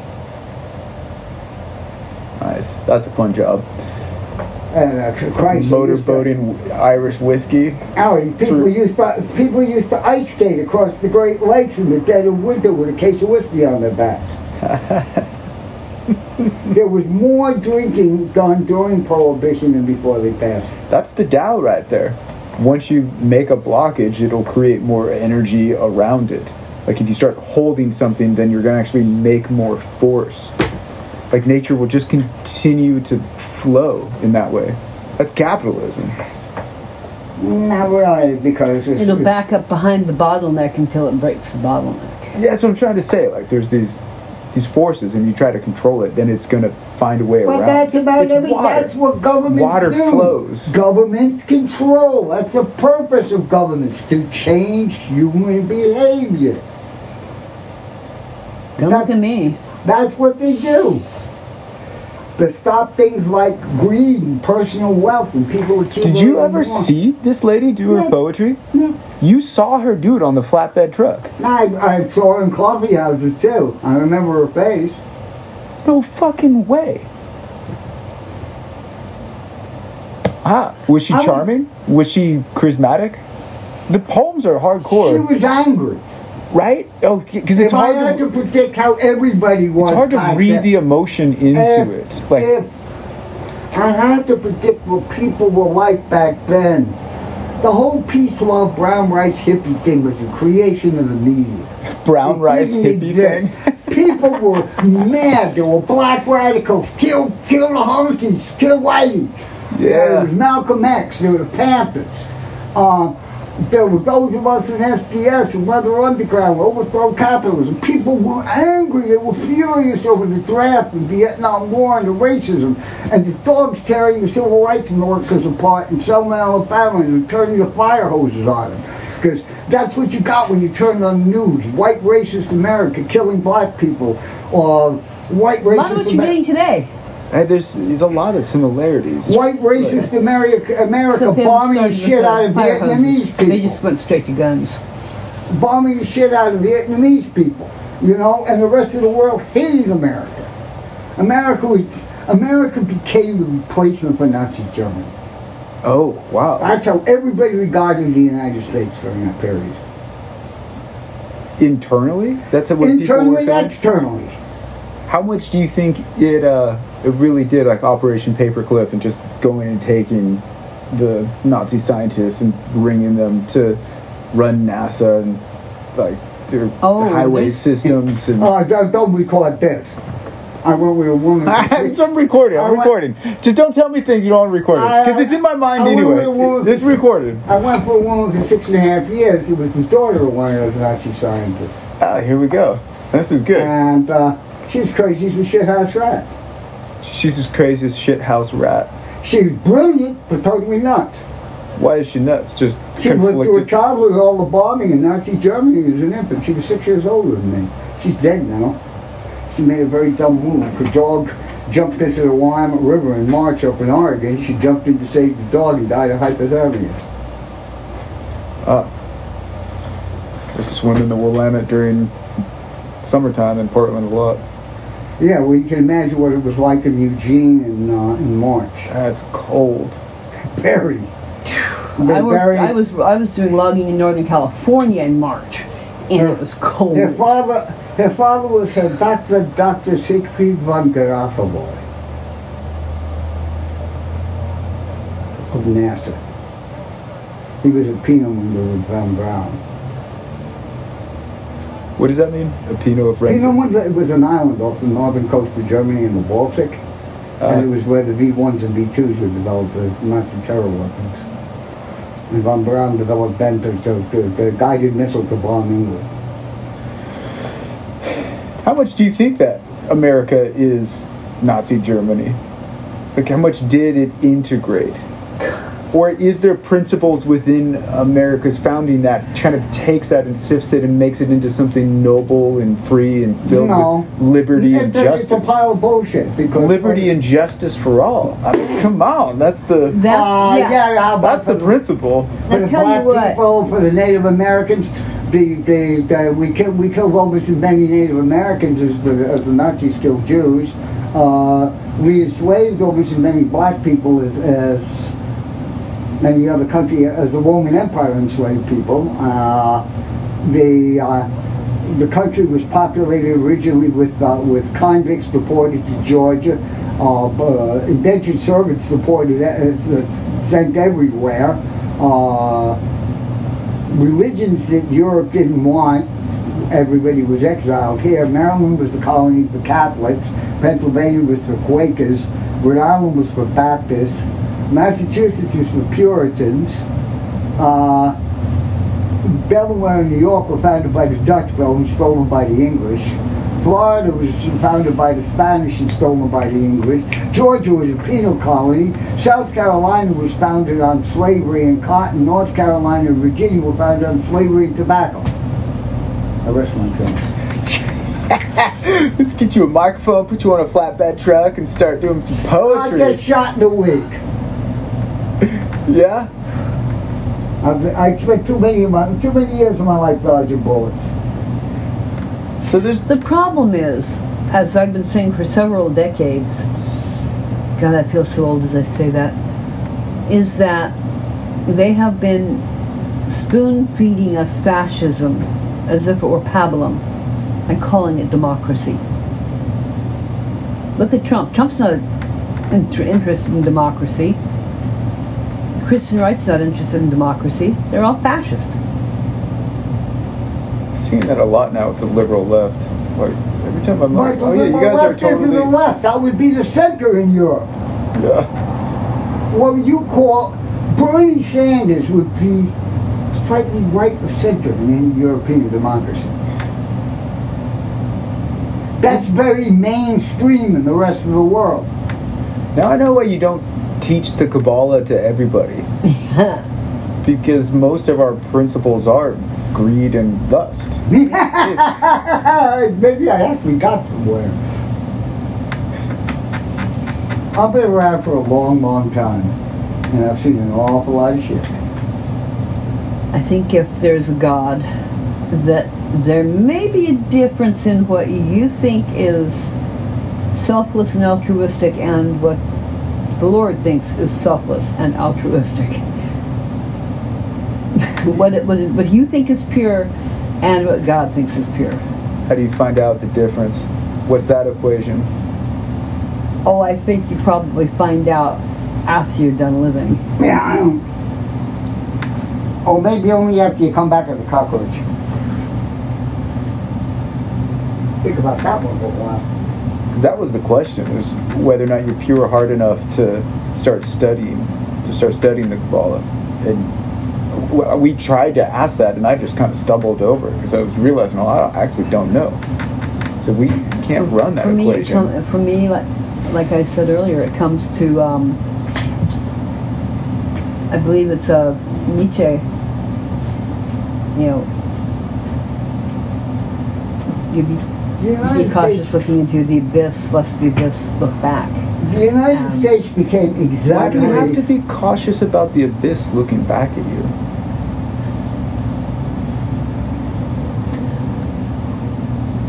Anyway, I was going to say, the United States... Honey, how would you say Nietzsche was defining the abyss?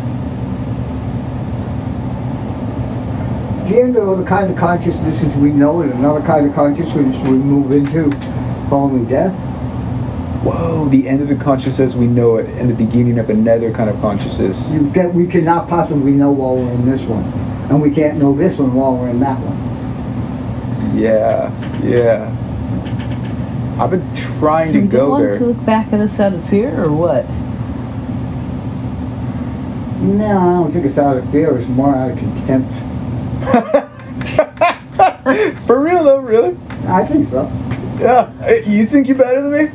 You think you're better than me? Hell yeah. Gosh, you never know till you walk a mile in someone else's shoes. That's a thought. Walk a mile in the shoes of the abyss.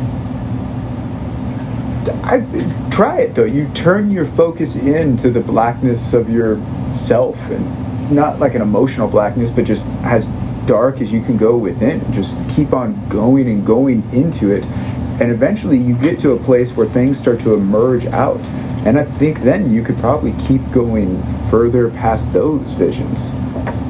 Arthur Conan Doyle and Harry Houdini tried very desperately to come from the other side and come back and contact people.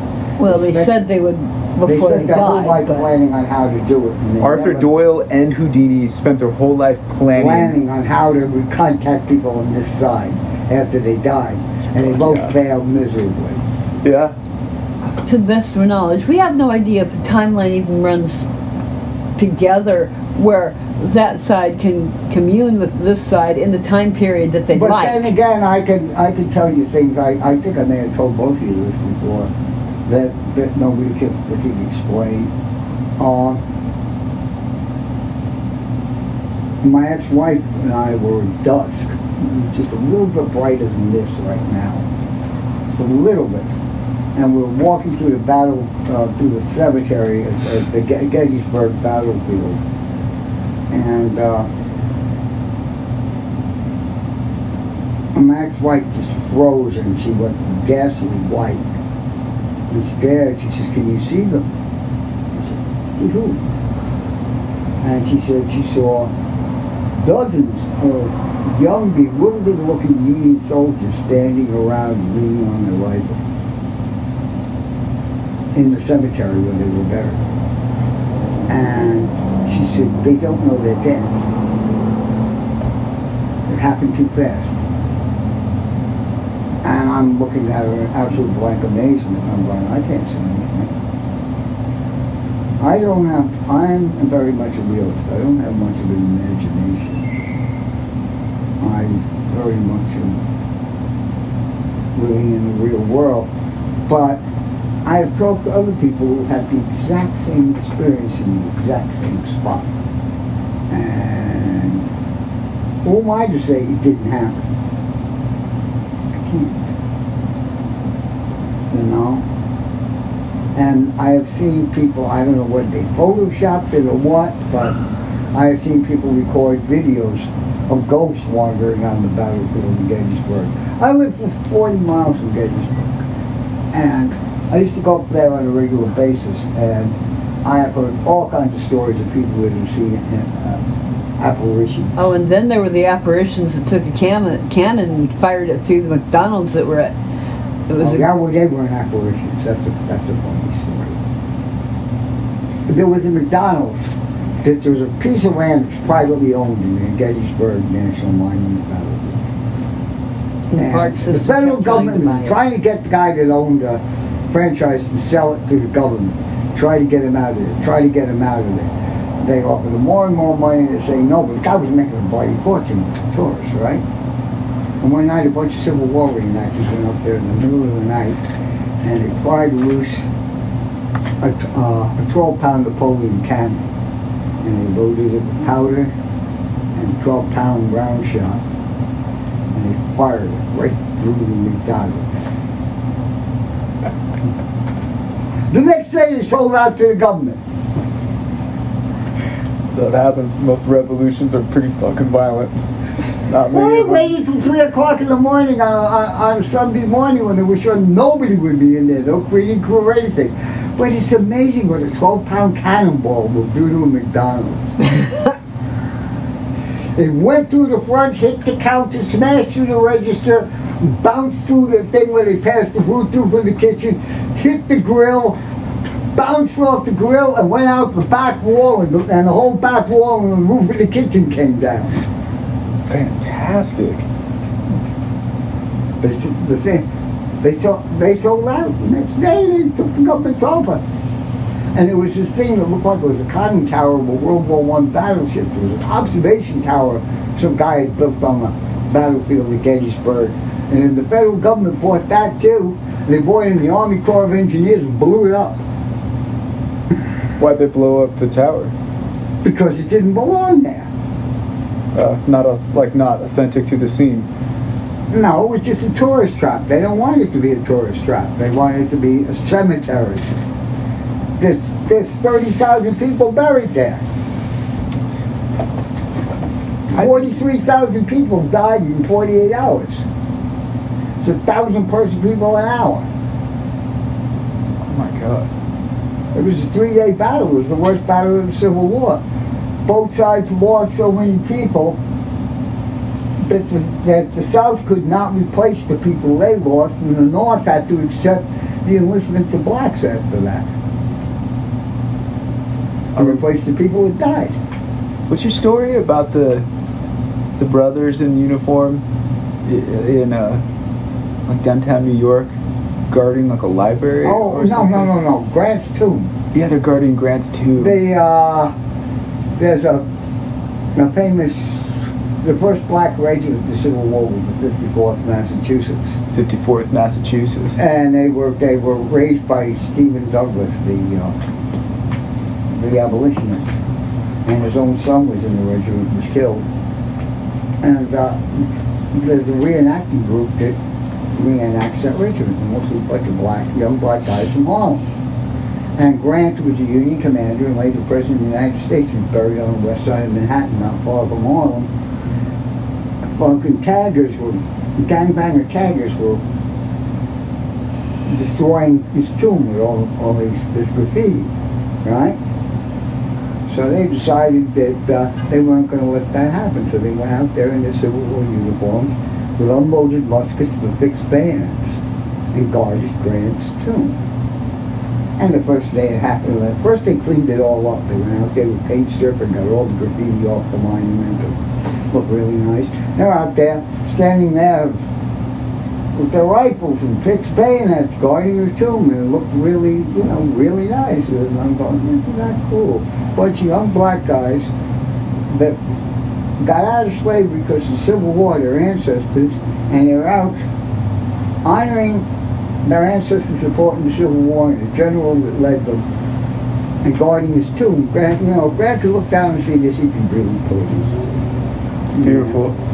And then the next night the shit started. A bunch of goddamn gangbangers decided they were going to come and vandalize him. And those kids started chasing them off, poking them in the ass with their bayonets. There was a whole bunch of young gangbangers showing up at Columbia Medical Center getting sutures in their butts. Gee, how big a pain in the ass can we be? In my pocket, I got a kazoo and some serpentine. Well, you had the serpentine last time we were here. I found this in the, I did laundry, and this was the remains that came out of the laundry, so I was like, oh, this is what's up. And then I had this, Aaliyah?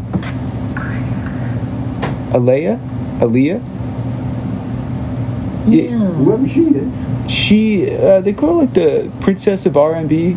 She was born in like... She's dead. 1979. Yeah, and then she died like... I remember from the MTV announcing her death. 20 years, I think. But, It happened during the time of my recuperation after my head injury.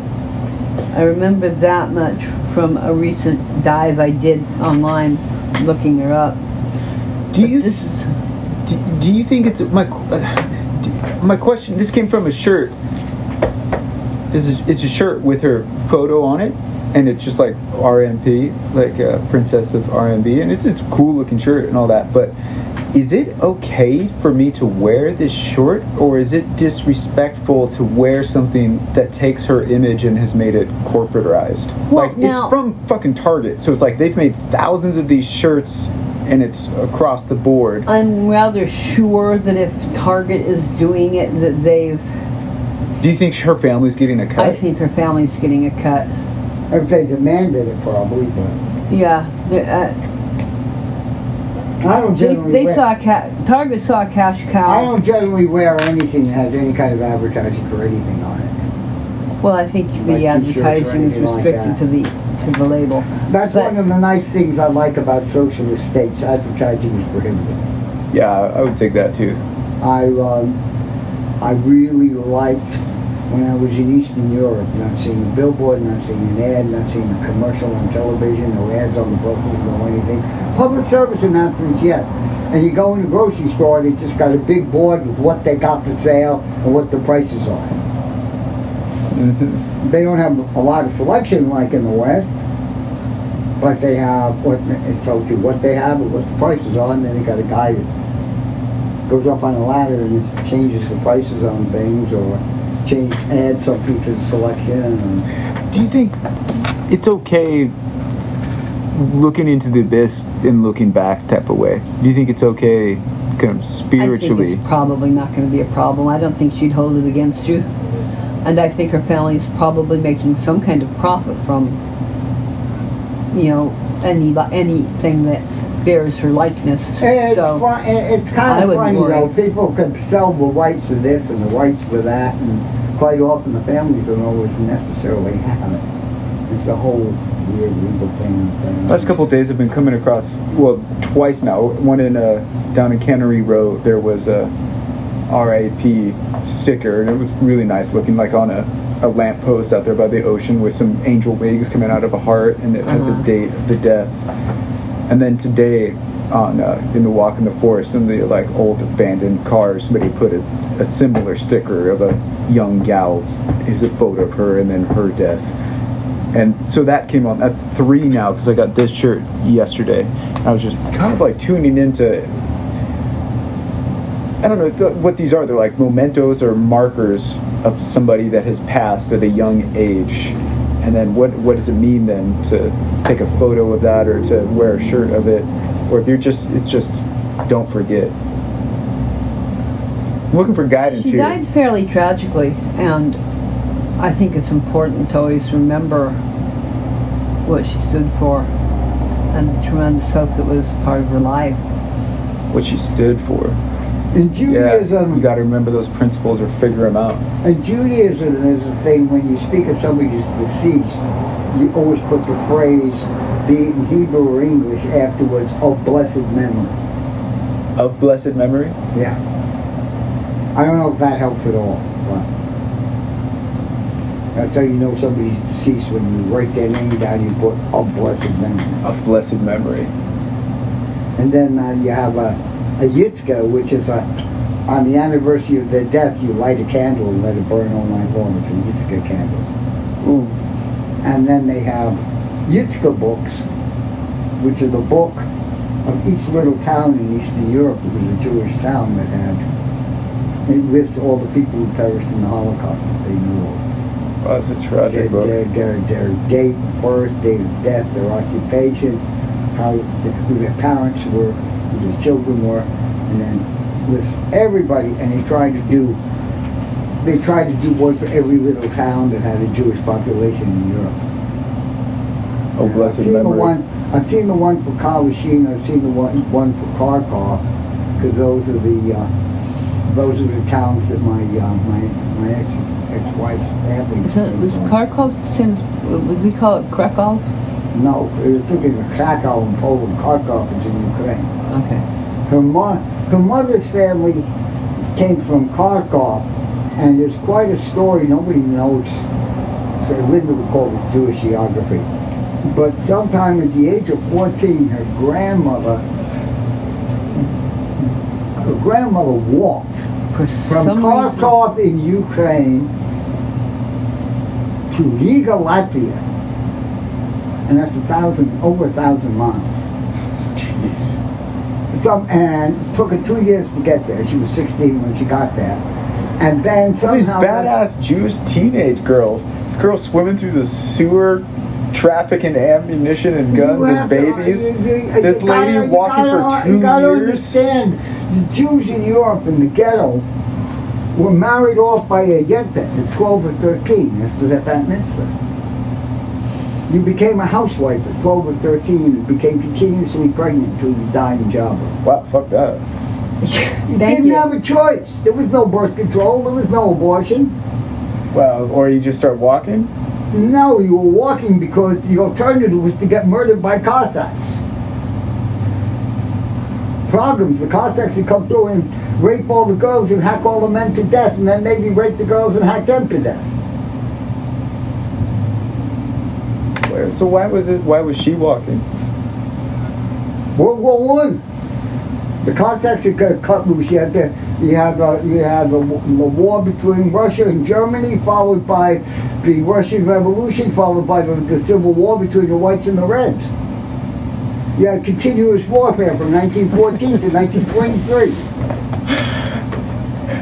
I'm like looking for principles in this, and my principles don't matter. Like they're not grounded in any kind of gravitas that people just 50 years ago or 100 years ago had to go through, in which case your principles had to be moved into it. My principles are so lightweight and tacky and cheap. Like it's a lot easier. So I'm trying to like get this grid to move through it in the most, well, I guess it's a principle, but I want to say noble. It's easier for me to relate to those people than it is to relate to being here in this country. Because most of my life, in the places I have been, it's been kill or be killed, eat or be eaten. That's the foundation. Kill or be killed, eat or be eaten. You have to fight just to survive.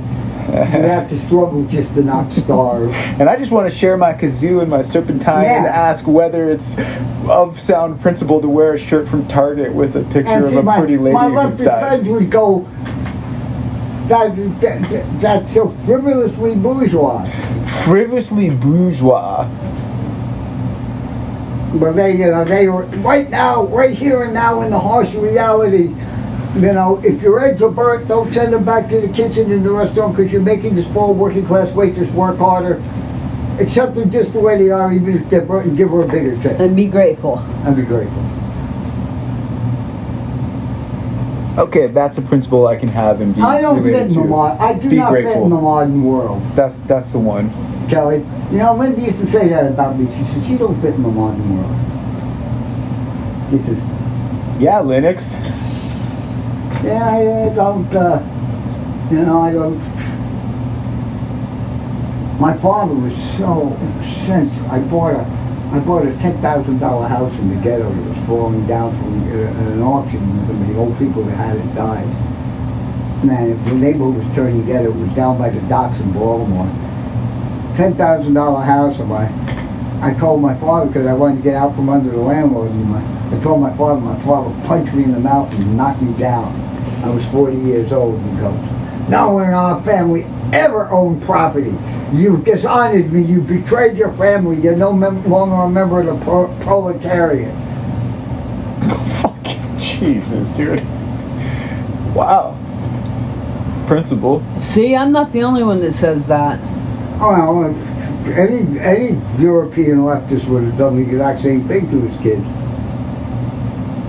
But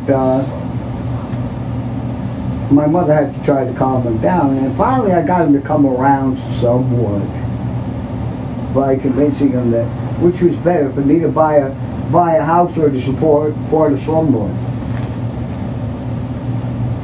You go, well, you support the slumlord until you can kill the slumlord.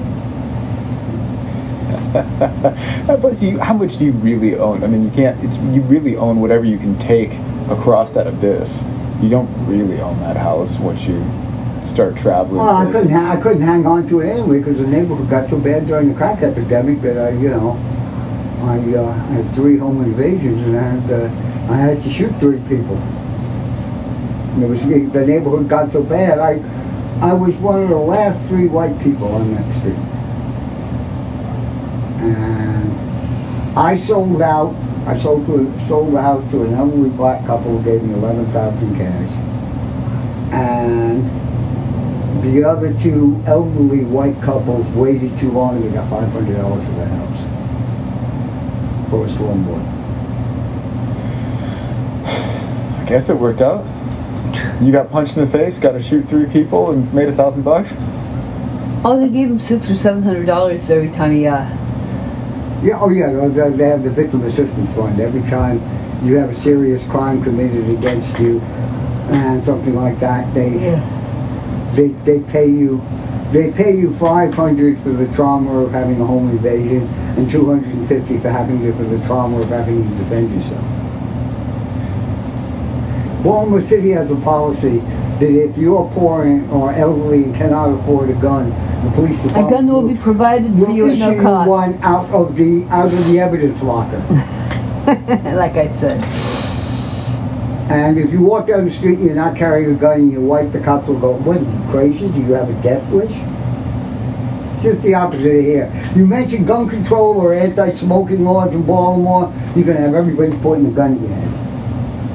Hearing all these stories from a couple hundred years back until 20 years ago, it makes me so happy that the only principle I've lived by so far in life is to orbit around beauty. It's just to be around and to interact with beautiful things. There is no beauty back there. It's a dirty, filthy factory town, and people throw their garbage out the window. Nobody and gives laugh a when it hits you. What? And laugh when it hits you. Yeah, they actually try to hit people with their garbage. Throw your garbage out the window and laugh when it hits I'd you. be tempted to introduce those folks to Mr. Molotov, frankly. Oh yeah, it's like I was sitting in my house one night and we heard this. I was just going to bed. I'd gotten up to use the restroom, and I hear this crash. And I look out the window and somebody's throwing a console TV through a closed window from the 3rd floor onto the top of my neighbor's Toyota, crushing the car. And it was a bunch of West Virginia hillbillies who rented the house across the street. And they were drunk as usual all weekend, fighting with each other, crash, bang, windows breaking, doors crashing, all night long. They drink like that all night long. I want John Steinbeck. I want minds like Madame Curie. I want revolutionary letters read across flatbed trucks. My one roommate was a PTSD suffering Vietnam vet. I want the complete prophecies of Notre Dame. Who was from Placerville, California. Oh, here we go. And but he was a Central Valley redneck. And my other roommate was a Sicilian kid that was in the Coast Guard. And I moved to Baltimore, and all I got was true He grew up in Little Italy. And the other guy from Placerville just got stuck in Baltimore because that's where his car died. And at any rate, the two of them came downstairs and go, what the hell's going on over there? I said, I don't know, but we better quiet him down. Steve goes back upstairs, gets the pistol belt with his 45 that he carried in Vietnam, puts it on over nothing but his boxy shorts. That's a fucking tight look. And yeah. Dominic puts on a pair of Coast Guard coveralls, puts his federal government badge, because Coast Guard gives law enforcement authority, on his pocket. Straps on his 9mm Beretta, and I get a 30-06 Enfield with a 16-inch bayonet, and I go over there and pound on their door with a rifle butt. Because you don't like that they're partying? No, they're throwing things out the windows, destroying people's cars, and smashing up the house. Right? And Steve goes, you woke us all up. You make one more peep out of you bastards, we're going to come over here, kill everything that moves. Do you understand it?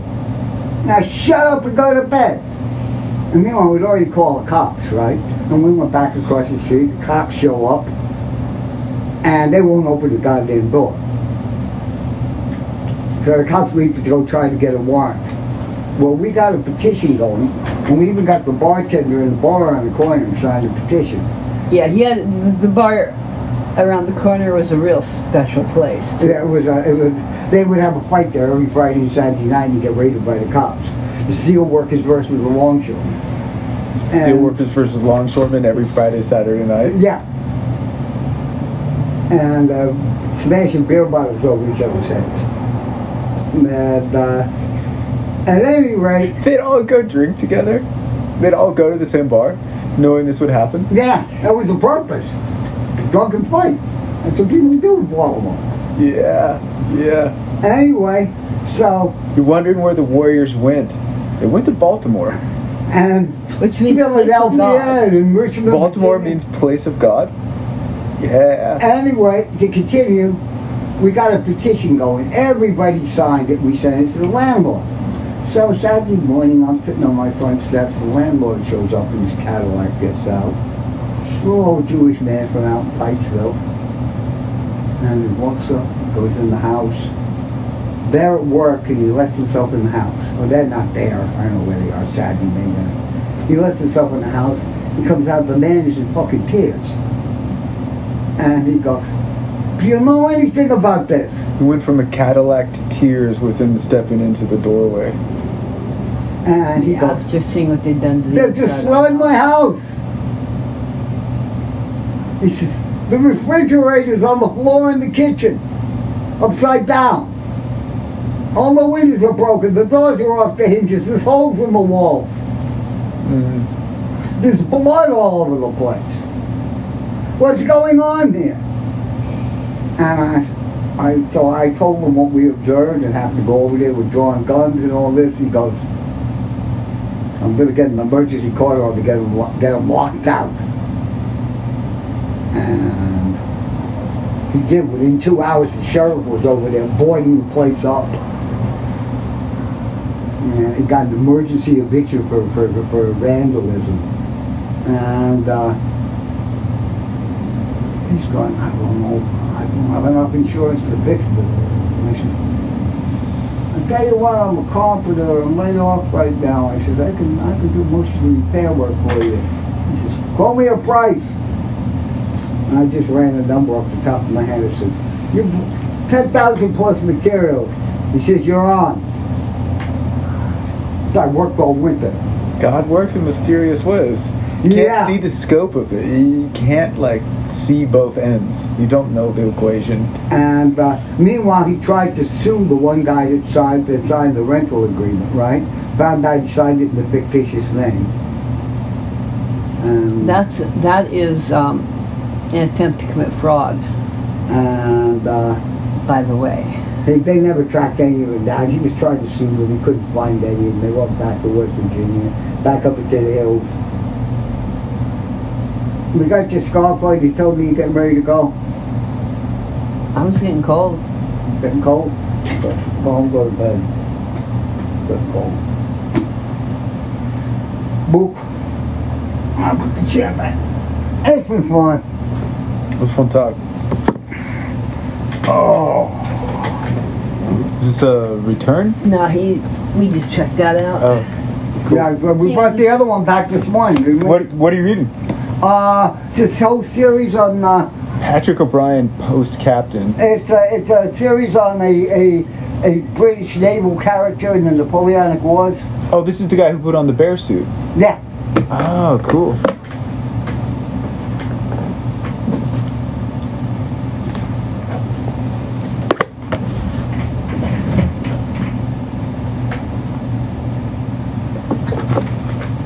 Linseed oil conducts electricity.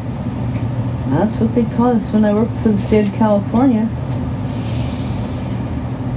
Quartz is piezoelectric, generates voltage on its surface when compressed or bent. I was like a prophet. A caravan of con artists and thieves. Gypsies, tramps, and thieves. Yeah, Hear from the people of the town. And you know, this record's still going and nothing's coming out the speakers. I'll get it. Gypsies, tramps, and thieves.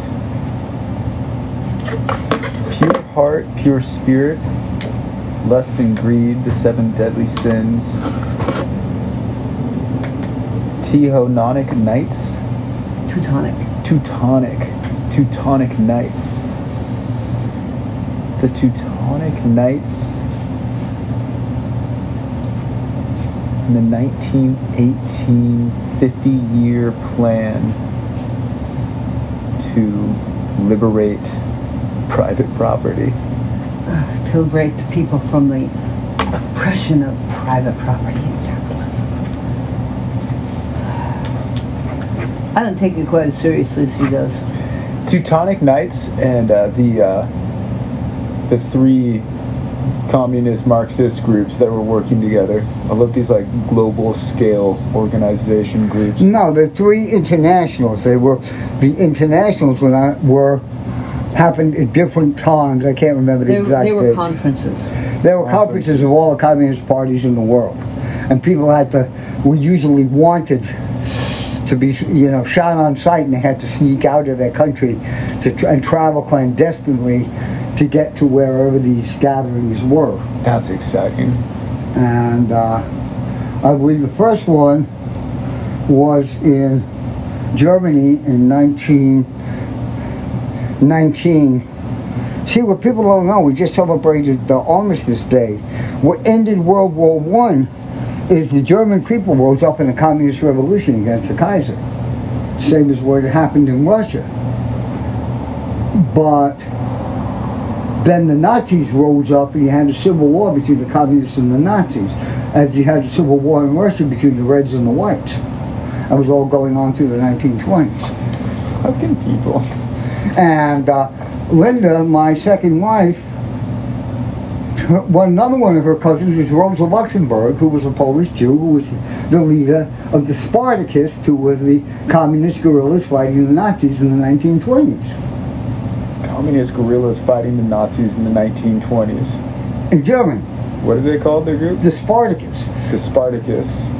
See, they don't teach any of that here. In Europe, everybody knows that.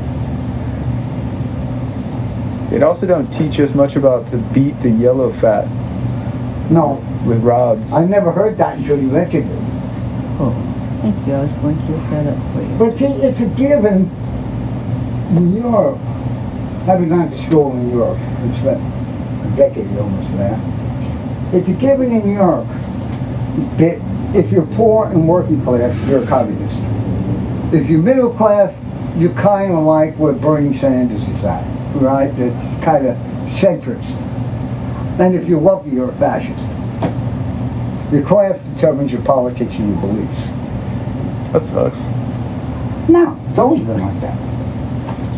I wish there was something that reached through it all, like a through line that could kind of connect people through a point of... If you even propose something like that, they'd all turn against you. That's probably why they're straying Jesus up. They nailed him up. I mean, that's what he's saying. Bear in mind that only 20% of the population of Europe attends any kind of a religion now, and they're all over 70. Europe has gone pretty much. As people get a higher level of education, you become more and more atheistic. You're looking at me in amazement. No. You go into church in Europe, you're going to see a handful of people in there on a Sunday morning, and they're all like 80, 90 years old. I'm just picturing the next Messiah coming back through computer graphics. 5th, 6th, 7th dimensional shapes. Oh, God. Algorithms running into your complete preferences. The Church of the Holy Fractal. Yeah. Yeah. As I explore the darkness of my mind, like just the void, like being like a sperm whale going for a dive to hunt squid, you're just going deeper into the darkness head first. I'm trying to see shapes that don't exist in terrestrial everyday. It's hard. It's hard to picture 5th, 6th dimensional shapes within your mind. I keep telling Kelly this. There is such a huge difference between the East Coast and California. There really is. Yeah, there is. The East Coast is Europe extended. You have the same class differences, the same ethnic differences. Yeah. You know, it's like the Italians live in Little Italy, the Chinese live in Chinatown, the Jews live in their ghetto, the blacks live in their ghetto. You wander into the wrong neighborhood, you leave in a body bag. You know, and you still got the mob running everything behind the scenes. And then you got all the class struggle issues, and all of that. How do they tell each other apart? Because of where you are. Where I lived in Baltimore is Fayette Street. Yeah. North of Fayette Street is all black. South of Fayette Street was lily white when I bought the house. I crossed that yellow line on Fayette Street. I'm a target. Black person from the other side crosses that yellow line into my neighborhood, they're a target. Some old Polish guy, 70 years old, is going to put a rifle out the window. California's beautiful that way then. You go to the beach, there's every kind of person there. That's one of the things they did right out here. What they did totally wrong is nobody could afford to live here. It's so goddamn expensive, it's ridiculous. I compare prices with people back east. Price of food is double. Price of rent is quadruple. Price of keeping a car on the road is 10 times what it is back there. Because unless you live right in the inner city, you don't smog your car. You know, how many laws like that? Nobody recycles. You just throw everything in a galvanized steel garbage can. The welfare recipients come down. They have to work for their welfare, walking behind the garbage truck, picking up the garbage cans, dumping them in the truck. And for that, they get $100 a week.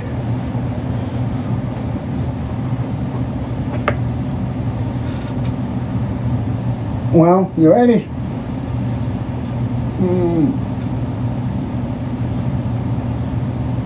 Yeah, I suppose. But you know, most people back there live with their own ethnic group, kind of like the Mexicans do here, and they have never been more than 5 miles from where their ancestors got off the boat. No fucking way. In New York, nobody drives. There's no place to put a car.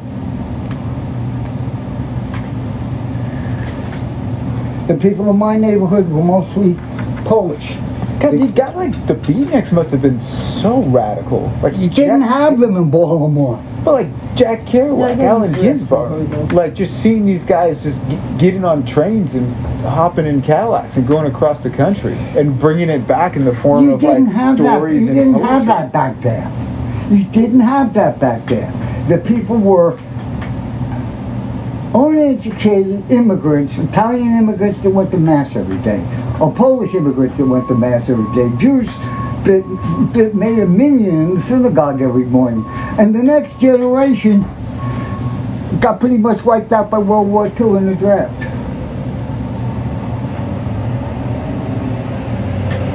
Education is totally where it's at. But that's the whole thing. That's the most important. In the United States, education is tied to property value. Property tax pays for the schools.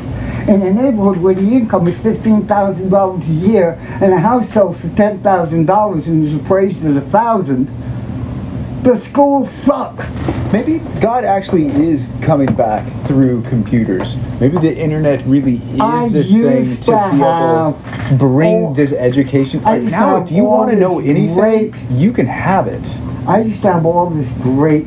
Any college course you can have. No, I had this great hope for the digital age. It's all dead now. Yeah. They just commercialized it all to hell. They turned it into... What was your hope of the digital age? That it was going to be a source of information where everybody could learn everything. It still is, though. You just have to navigate some bullshit to get there. It's turned into social media, and I mean, that's just what people want. But if you want it, don't give people what they want. Somebody with the right ideology and the leadership has got to tell them what they want. Oh yeah. People don't have choices. You just revealed your dark hand, dude. No! You said that it was all about I believe giving the people that freedom. if you don't want to get a COVID shot, you should be thrown in the fucking jail with people that have COVID. Oh, man. Oh, man. If you want to own too much property, we shoot you and take your property and give it to people that ain't got nothing. Wow. Wow.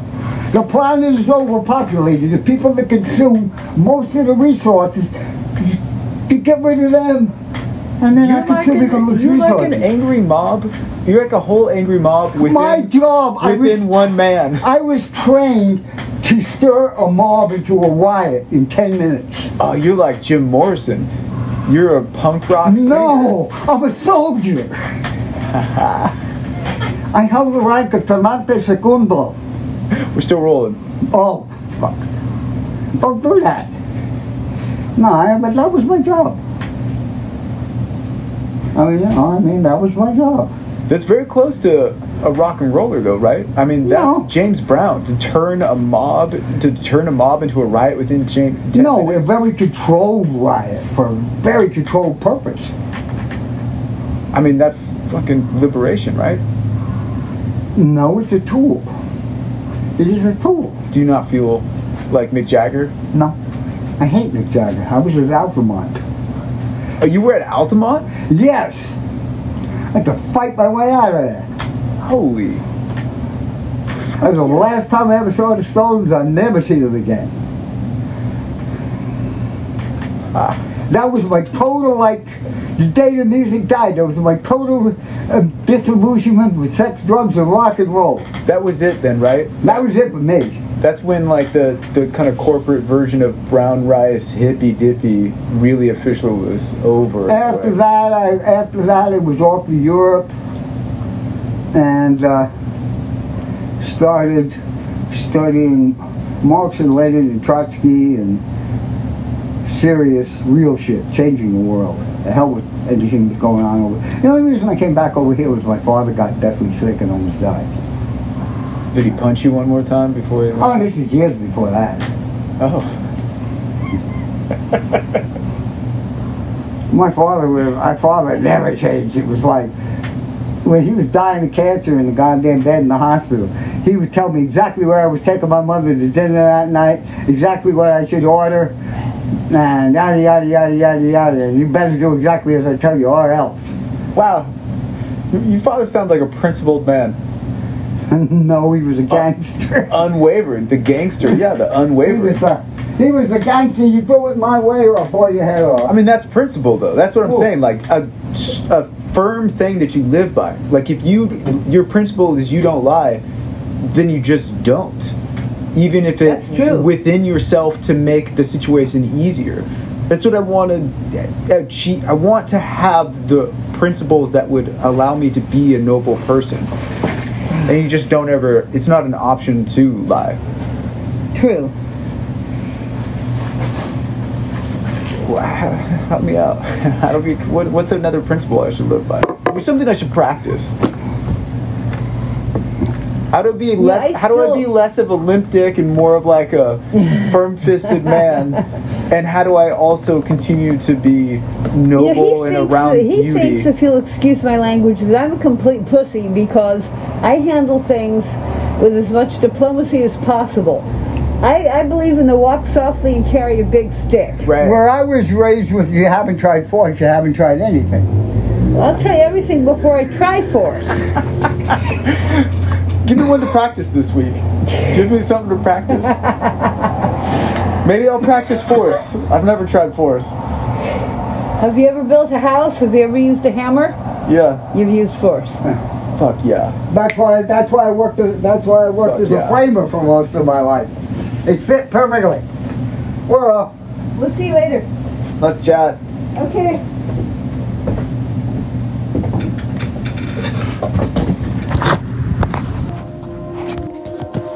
Revolutionary letter number 68, life chant.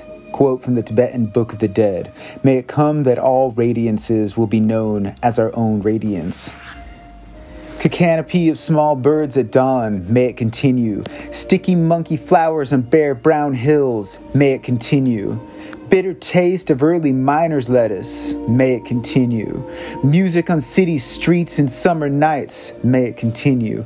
Kids laughing on roofs, on stoops, on the bench in the snow, may it continue. Triumphal shout of the newborn, may it continue. Deep silence of great rainforests, may it continue. Fine austerity of jungle peoples, may it continue. Rolling fuck of great whales in turquoise ocean, may it continue. Clumsy splash of pelican in smooth bays, may it continue. Astonished human eyeball squinting through eons at astonished nebula who squint back, may it continue. Clean snow on the mountain, may it continue. Fierce clear eyes, clear light of the aged, may it continue. Rite of birth and of naming, may it continue. Rite of instruction, may it continue. Rite of passage, may it continue. Love in the morning, love in the noon sun, love in the evening among crickets, may it continue. Long tales by fire, by window, in fog and dusk on the mesa, may it continue. Love in thick midnight, fierce joy of old ones loving, may it continue. The night music, may it continue. Grunt of mating hippo, giraffe, foreplay of snow leopard, screeching of cats on the backyard fence, may it continue. Without police, may it continue. Without prisons, may it continue. Without hospitals, death medicine, flu and flu vaccine, may it continue. Without madhouses, marriage, high schools that are prisons, may it continue. Without empire, may it continue. In sisterhood, may it continue. Through the wars to come, may it continue. In brotherhood, may it continue. Through the earth, though the earth may seem lost, may it continue. Through exile and silence, may it continue. With cunning and love, may it continue. As woman continues, may it continue. As breath continues, may it continue. As stars continue, may it continue. May the wind deal kindly with us. May the fire remember our names. May springs flow, rain fall again. May the land grow green. May it shallow, may it swallow our mistakes. We begin the work. May it continue. The great transmutation. May it continue. A new heaven and a new earth. May it continue. May it continue.